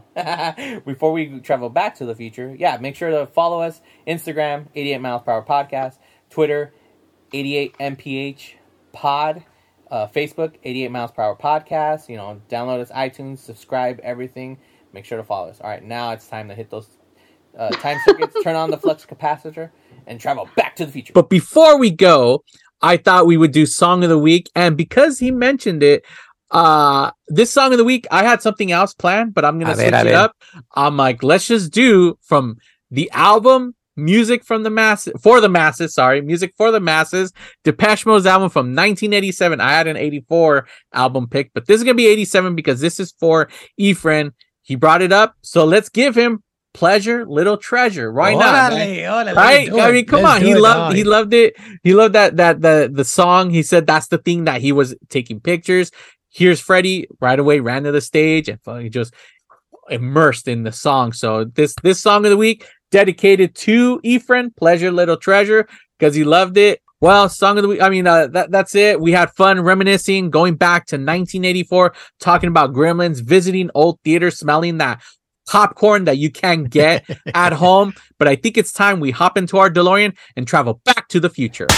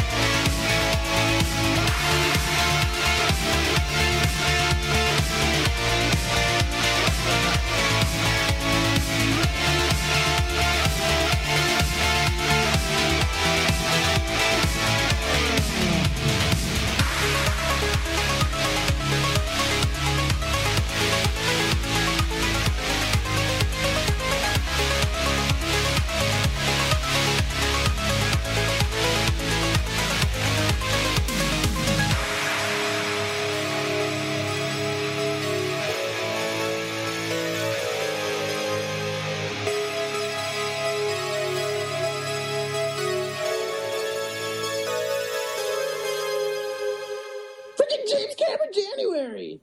This has been a Brothers Bear Network production.